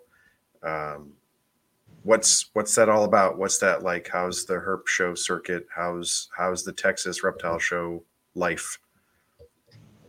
Shows are honestly our favorite thing to do for chameleons, because we can get right there and talk to you face to face, and, you know, really show you why it's not this hard, you know. And like, people will walk by and I'll hear them mumble under their breath, "No, chameleons are too hard, keep going." And I stop them, you know, and he gets mad sometimes. He's like, "Stop listening to people's conversations." I'm like, "Quit eavesdropping." And I'm like, "No, I want to educate, you know, that's what we're about, is we want to educate people that, no, they're not hard. Honestly, a bearded dragon can be harder. You know, it's just setting them up right the first time. Just like anything else, you know, you can't put an isopod in sand, and that's, you know, that's all it is. And, you know, we stop people a lot and change their mind. You know, a lot of our customers are people that said, no, you know, chameleons are too hard, and now their chameleons are huge and thriving and, you know, doing great. I mean, and they're like, wow, you know, I didn't know, you know, that I felt so lied to. And our biggest tip, when people ask us, what is your biggest tip for somebody wanting to get into chameleons? Stay off of Facebook. Yeah. That's your biggest right. tip. You're my kind of people. Okay. Those Facebook groups will scare you to death. You know, they will just ruin it. This is a passion for me, and I've absorbed a lot of knowledge, and I do a lot of my own research, but I still don't consider myself perfect. But then you see people that have 2 years of experience raising one chameleon, and then they call themselves a group expert, trying to tell everybody else how to take care of their chameleons. Yeah, that's not right. We get banned off a lot of groups, because we don't do it the way they want to do Right. it. And I try to tell people, look, a chameleon is like so versatile. It's not that they blend in, it's that they fit in. Right. So it's like cooking an egg. You can cook an egg a ton of different ways. Yeah. You can raise a chameleon a ton of different ways. If you want to put full, thick foliage, all live plants, go right on ahead. Yeah. It's going to live. Yeah. Just make sure and care for the animal and not the plants. The cage. But I mean, if that's what they want to do it. And we try to tell people to start out our way and raise your chameleon up. Get comfortable taking care of him. Then, you know what? Add a plant. Right. Add another plant. Add another plant. And then you'll learn how to take care of the animal first, not the cage. But the Facebook groups are terrible. So I like being at shows because I can tell you face to face, show you Chandler. I set his show cage up just like his home cage is set up. It's just built backwards, but I tell everybody, this is it. Set them up like this when you get them home. Yeah. They're going to be fine. And then add a plant later if you want. Or don't, because we don't have any, and our animals do just fine. But shows, it's for education. Yeah. And some of the funny things I hear about shows and chameleons. Yeah. Like I had somebody walk by the other day at the last show we were at. They're like, oh yeah, chameleons, you can't touch them. The oils in your skin will make them sick and they'll die. And I'm like, no. That's new. Okay. Like, okay, come over here. Let's just talk. I'm not going to argue with you, but just let me talk with you for a minute. You're thinking of some frog species that can't really be free-handed because of potentially soaps on your hands and stuff like that will make them sick. And so you're talking about two completely different species, and like we tell people, there's nothing can prepare you for taking care of a chameleon but a chameleon. Yeah. You can't take care of a leopard gecko and expect to be able to take care of a chameleon. You have to be able to take care of a chameleon to take care of a chameleon. Yeah, that's because we hear the whole, if I don't have reptile experience, I can't own a chameleon. That's why we don't say expert. They're not at expert level. We call them beginners. We started with them. They're just. I mean, they're specific. They're specific. And that's a lot of what we do at the shows. I enjoy the shows too. For the education alone, right, I mean, we're trying to break the stigma. Yeah. We do a lot more talking and communicating with people. If y'all see us at a show, come on down. We'll talk to you. We'll talk to you the whole day. We do not mind talking about chameleons. Selling chameleons is only. It's a bonus. A small portion of the reason why we do shows. Yeah. And then I hate shipping them because I am terrified all night long, all morning long until that animal is there. It's like, what if the plane blows up? It's like that's all I'm thinking about the whole time. So that's another reason I like doing shows because I can see the animal in the owner's hands going home. Not, on a plane and a truck, and it's terrifying. Yep, I agree with that. 100%. Shipping is so scary. Yeah. And we do ship animals. We do ship them, but I'm terrified. We're probably watching the FedEx notifications more than the people receiving the animal. Because we're like, the plane is going to blow up. That's it. It's like I'm terrified. Or a flat tire on an 18-wheeler, or this or that, or something's going to stop this chameleon from getting to the person. So we always overdo it in the packing. We always do like an extra cryo pack to hold the temperature more neutral in there. So if the heat pack fails or the cold pack fails, it holds a neutral temperature in there longer. And I always do. I call them Gatorade, so a hornworm. During that whole first, if we're shipping, say, on like a Wednesday, then Monday and Tuesday, I'm feeding that chameleon extra silkworms, extra hornworms. I'm getting it super hydrated, Okay. super fed up. And, people will be like, oh my God, they're like, poop is giant. Because, I'm like, oh, I planned I'm it trying that to make, way. in case they get stuck, at least they got something in there. Or like Yeah. that one chameleon where they were like, well, he's hydrated. And they sent us a picture of him still in his shipping container, and he has his big old urate and poop next to him. He goes, well, he's definitely hydrated. I said, well, that was the goal. Hey, yeah. Because I'm worried, so I make sure I give them their extra Gatorade and, their extra get prepared for your trip, type of deal. Yeah. Yeah, but the shows are a blast. Yeah, we love it. We meet so many great people. And some people that just aren't, they're misinformed on chameleons. Yeah. So we want to do our best to not, just share information that is relevant, and how we've had experience for 14, 15 years doing this, I mean, we didn't breed for a while. We took a break from breeding, but we still kept chameleons. We just weren't out in the community as much, which is a little bit of a bummer. I was still out in the community, but not as much as I would like. But we were raising our daughter at the time, and she's 19 going on 20 this year. So she's done, and it gives us back into our passion to where we can start educating people. I love talking chameleons with people. And then the man over there in Madagascar shared so much information with me without me even asking, so I feel like it's my obligation to do the same. That's awesome. Because otherwise the knowledge is lost. Then you just don't know. Well, and like if you've seen us on Reptile Gumbo podcast, but they're always like, nope, we're not buying a chameleon. Nope. And I said, you do know everybody is a future potential customer. Yeah. Guess what? He's up here waiting to go home. I'm pretty sure James Lewis in the chat just said we can't wait to get it from him in a few weeks. He's staring down at me right now. He says, what are you going to feed me? Yeah. With his big old head. He's chunky. Yeah. He's going to be going home soon, but that's what I tell him. I said, everybody, because you just never know. I mean, we've had people come up to us at shows, and we sit there and talk to them and talk to them and talk to them and think we're never going to see them again. And then boom, the next day, they're like, okay, I went home, I set up a cage, I'm ready. Yeah. You made me feel like I can do this. Okay. Right. That's awesome. We seem like some of the shows, we'll talk to people and then they're like, okay. And they email us, hey, what's the next show you're doing? Yeah. And then next thing you know, they're showing up at the next show, asking us more questions, which is fine.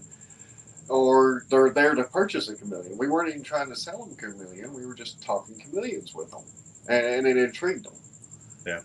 And most of the time I have my care sheet posted on our website. And so what I do is I'll tell people, I'm like, look, go home, read my care sheet.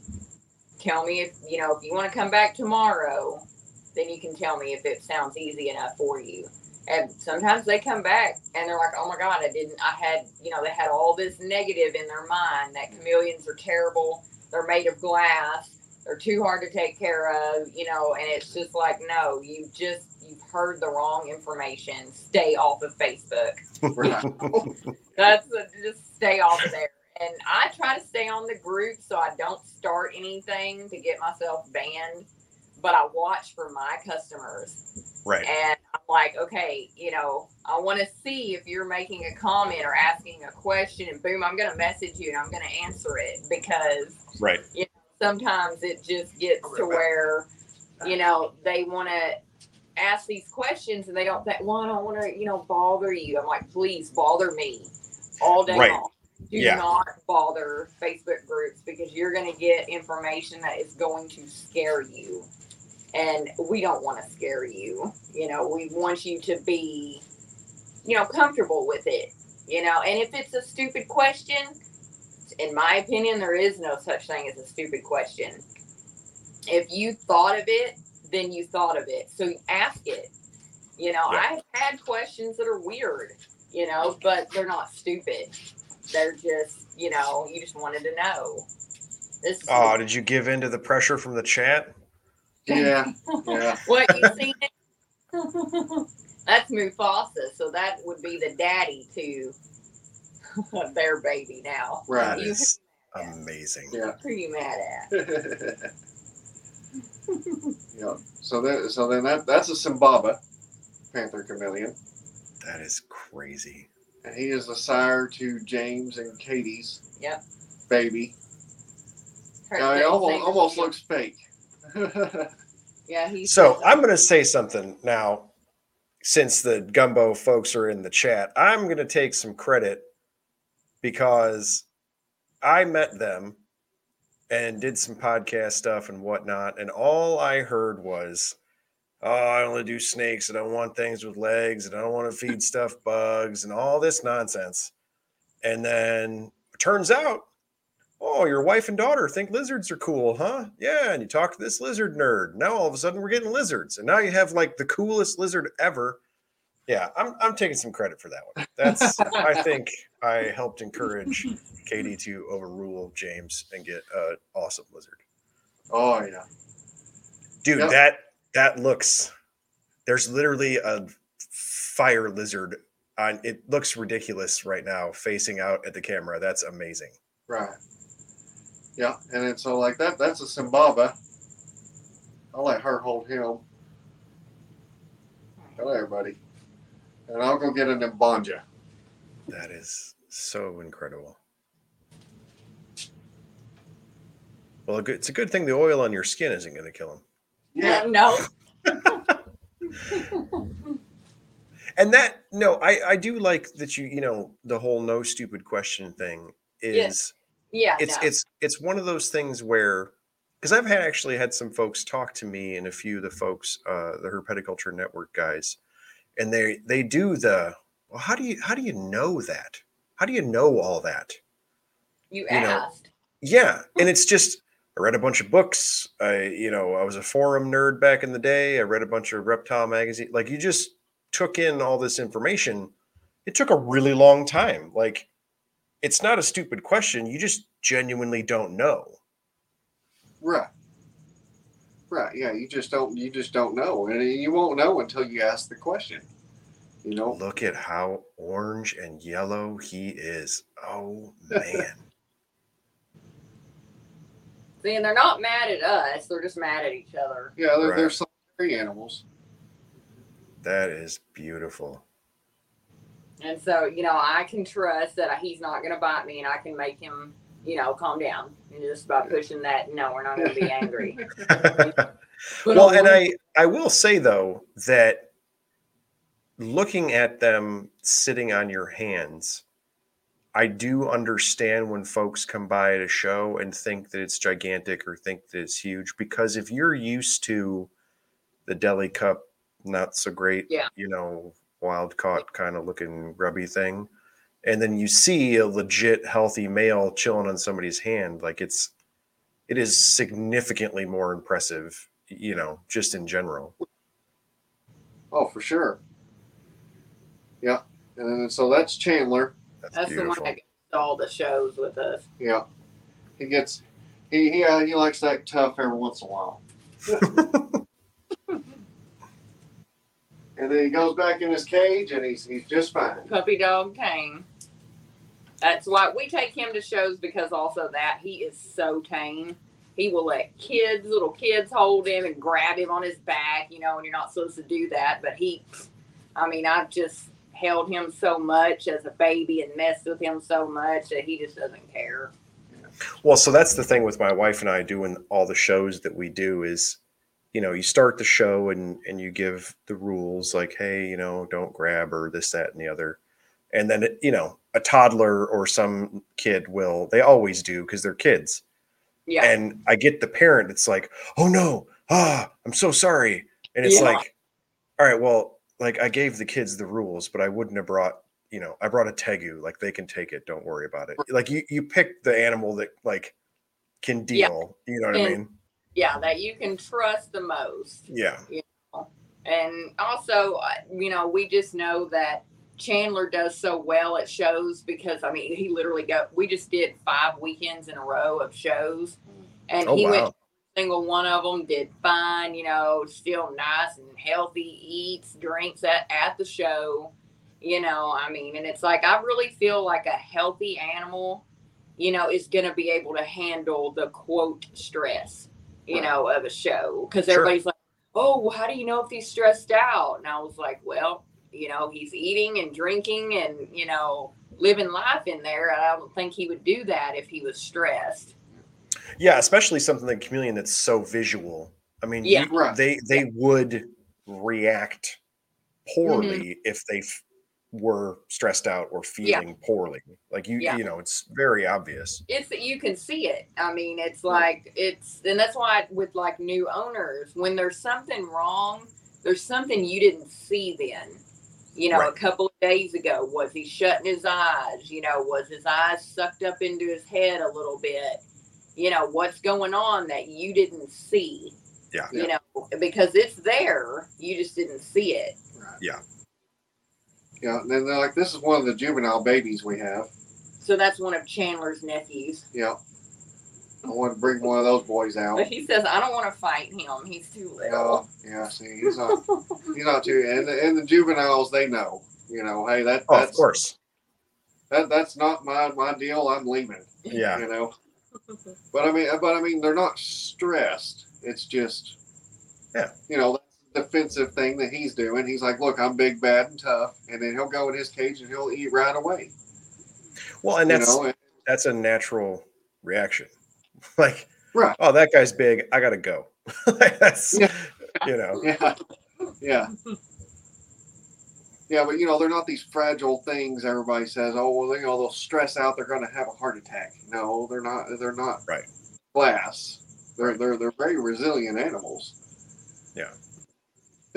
And there is a huge difference between, you know, a natural stressor of I saw another male and I postured up, or you know, just the things that those Well, animals and are built to do. You yes. know. And we try to tell people, you know, like who just have one, you know, one male, we'll say, you know what? Because they're like, oh, they're not supposed to ever get stressed out. No, show them a mirror every once in a while, because we're believers in that if they see another male, because they don't know how a mirror works, they think it's another male. And I think that it kind of sparks that drive in them. You know what? I need to eat. I need to take care of myself because there's a male around this corner somewhere. Yeah. Competition. You know, in my territory. So I need to be healthy. I need to be on my game. You know, and tell people ever so often, show them the mirror. You're going to get a great picture. Yeah. You know, you're going to get a picture that you're not ever going to get in a different mood. Yeah, but for sure. If you make them mad, you know, like Mufasa is typically green. He's not yellow. But whenever he's mad at another male is when he turns that yellow on. Sure. And, you know, I think it really just, you know, creates that spark for territory. You know, I need to take care of myself because there could be somebody around the corner that I got to fight. Yeah. And, you know. Well, I mean, dude, even there are any number of snake species that males get lazy. Yeah. You know, and then you got to introduce another, or even just a shed from a male, or you got to let them know, like, hey, man, if you don't go for her, there's somebody else cruising around. Like, that's it. You got to kick it a little bit to make that instinct want to go. Mm-hmm. Well, like I see people with captive bred males. Sometimes they'll say, well, my male won't breed. Well, how have you been caring for your male? Oh, well, I've just, you know, the standard husbandry, however they're doing it. I'm like, but has he had to try to do anything? Has he tried to defend himself? You know, have you shown him a mirror? I don't need to make babies. I got a great life. Right, yeah. Exactly. He basks, he eats, he roams around his cage. There ain't no threat. Why reproduce? Yep. You know, I don't need to. Yep. And sometimes that happens with the chameleons. You know, they get comfortable and they're that comfortable in their environment, and they don't have any stressor of seeing another male or seeing their reflection, and they're like, well, I have no reason to flare up. Yeah, apparently my territory is mine, Yeah. and Yep. I don't have to worry about it. You know. Yeah. I mean, that's absolutely.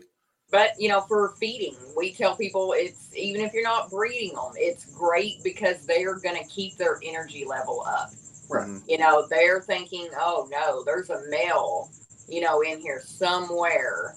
They are going to keep their energy level up because they may have to fight tomorrow. Right. Yep. Well, like in the wild, the strongest survive in the wild, and usually the strongest encountered another chameleon and they saw that chameleon and said, oh, that's big, I'm leaving, and I'm going to go get that big. Yeah. Yep. Yeah. Absolutely. Yeah. I mean, that makes perfect sense. And Sometimes that's all it is. It just, think of them on the basic, just survival, animalistic method you can, and then you're like, wait a minute, that's easy, yeah, just kind of dumb it down a little bit for yourself. And, just don't overthink it. yeah, we tell people all the time, stop overthinking, Yeah. No, don't overthink it. Just step back and look at the animal, observe what the animal's doing, and usually the answer will come to you. Yeah. And they're like, okay, well, yeah, my animal isn't wanting to breed. Why is that? Well, it has no threat. Or Right. my animal isn't eating as much anymore. Well, that could be because you're feeding it the same empty feeder every day, all day. So Yep. yeah, it's not getting any enrichment because most reptiles are very instinctual, so they get enrichment off food and breeding and then the environment. So one of those three things has to enrich them to make them want to continue to do what they're doing. Yeah. Yeah. I'm glad I've got to talk to you guys because that's and it's not that it is earth-shatteringly different than how other folks are doing it. It no, is it generally kind of falls in the same lines, and then you Right. have some very specific things for your stuff, and then I don't know, it just kind of fits with my philosophy, so it was kind of biased, but like you're very yeah, this makes sense. You observed something and you reacted to it and had good results, and you're to me everything that you have said has been very observational, and you got this result and then you moved based on the result. Right. Yeah, I love that. And then it's ever evolving. I mean, if something comes out, every once in a while I'll look into some of the newer supplements that are coming out, and I may end up finding a new supplement other than our supplement schedules we use now, and then I'll start recommending that. But it hasn't happened yet.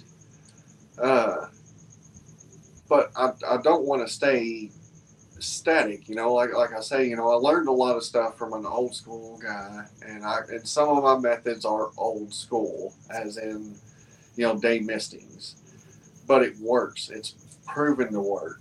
Yeah. The the outcome speaks for itself. I mean, we have healthy, thriving babies with healthy urates. They're active. They're actively feeding. We already got them actively reproducing. So and producing viable eggs. And I mean, so it's speaking for itself in the fact that a little old school isn't necessarily bad, you know. Yep. But some new school isn't necessarily bad either, like the light upgrades. the new bulbs, yeah. The light upgrades, and then the supplementation. I don't use pink Repcal anymore. I use Repcal, but I use the green label no D3. So it's just plain calcium. That gets fed 6 days a week. And then 1 day a week, we feed the Repashy Calcium Plus Low D because it has preformed vitamin A and a low dose, low IU of synthetic D3. Yep. And the only reason why I offer that is for the fat soluble vitamin A and the B complex vitamins in there, just in case something is lacking in my gut load. And the synthetic D3 is there as a safety net. It's not necessarily there to give the chameleon its D3 requirements. That's what the bulb is there for. Right. But that's just something that, you know, if a Facebook group heard that, they would lose their mind. Yeah, because it's not. Some want you to do it twice a month. Once a week, basically, is a death sentence on a Facebook group's mind. And so I'm looking at the concentration of this dust. And then you put that dust in there with a dozen crickets and you shake it around. How much of that IUs is actually of D3 getting on that one cricket? Right. You're not getting the 20,000 IUs that the bottle says of the D3. You're right. getting a percentage of that 20,000 IUs on that one cricket, so you're not overdoing it at that schedule. You're still with a very safe parameter to where the chameleon's not going to develop any edema, any fluid buildup, any liver issues. We've done whole life cycles, 2-3 generations with the supplementation schedule without any liver issues, any edema issues. That's awesome. And it just works, and that's from observing the animals and adjusting over time, and trying to figure out something simple that will work so it's not complicated. Because when we first got into it, yes, it was complicated because we were getting flooded with 1,000 people's opinions, And so you got to step back and you got to, all right, go to basics and then move up from there. If you want to do a basic setup when you get a chameleon from us, and then grow your setup from there. Right. Add the live plants if you want to. I don't think live plants are bad. I personally don't want to take care of them. Yeah. I don't have a green thumb. And so this works out better for me, and I can keep live plants alive outside the enclosures because I'm not worried about overwatering them. Or under lights or over lights or fertilizers and this and that, and I get to keep my chameleons clean, happy, healthy, and the right humidity without having to take care of the plant in their enclosure. Right. But some people love the wild jungle look, and that's great as long as you can meet the requirements.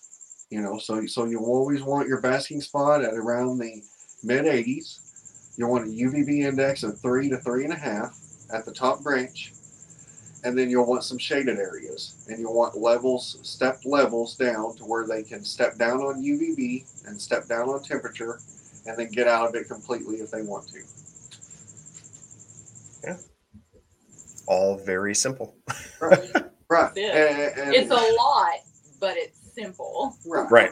It's a lot, I guess, to take in all at once. That's the reason why she wrote up the care sheet. Yeah.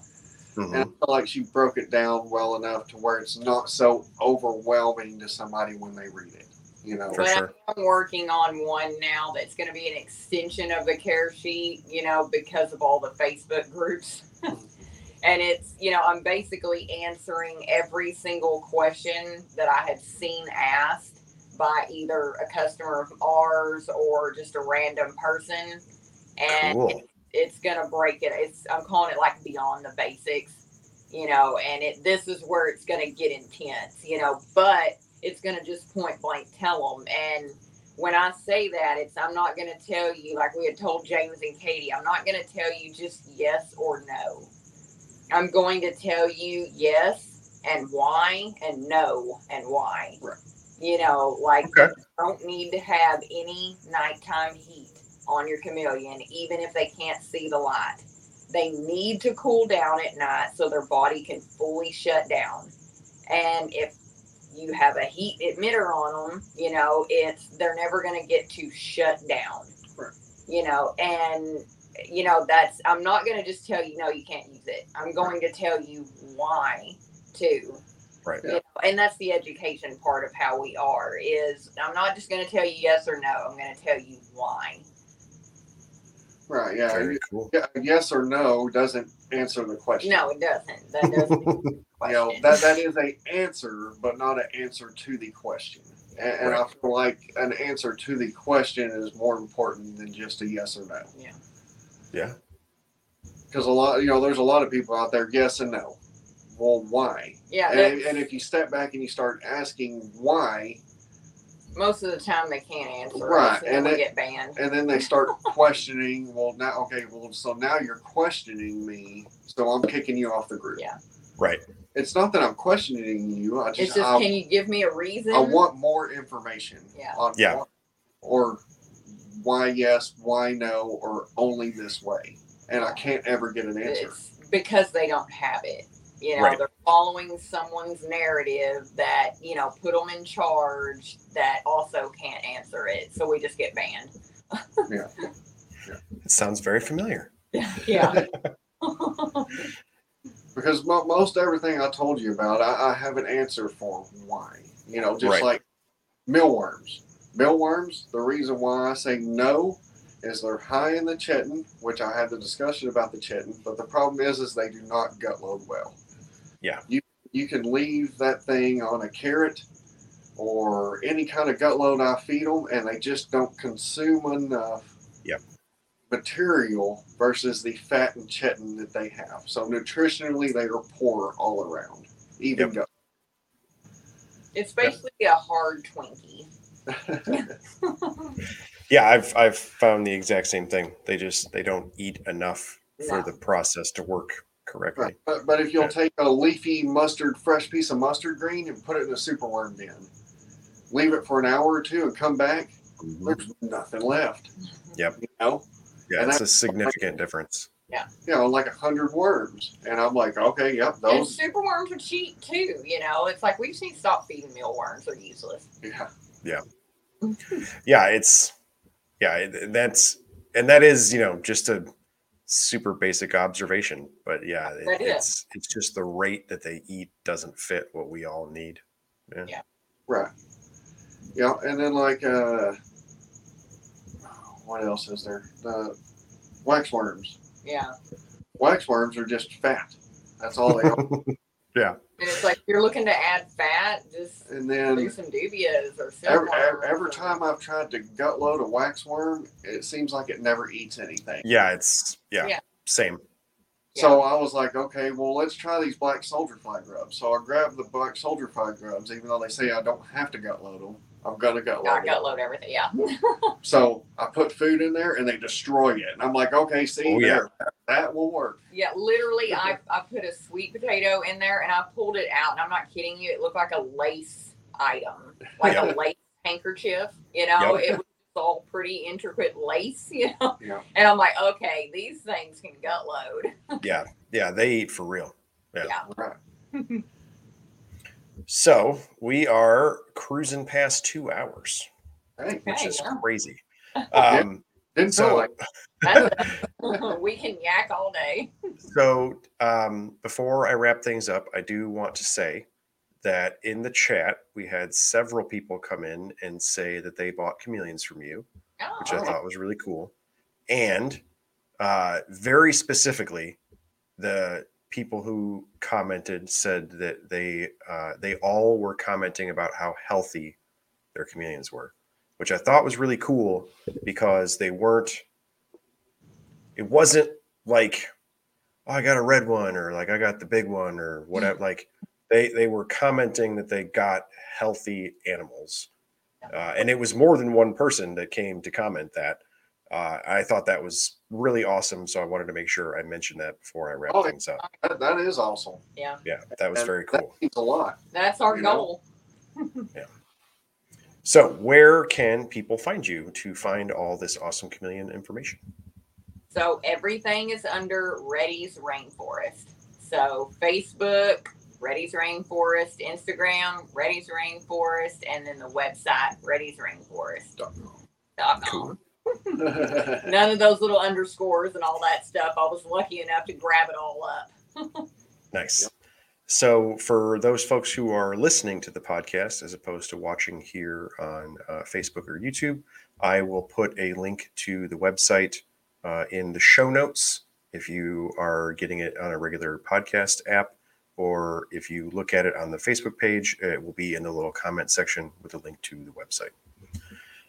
So that was awesome. I really appreciate you guys coming on, and I am glad that the Texas folks recommended you as their resident chameleon nerds.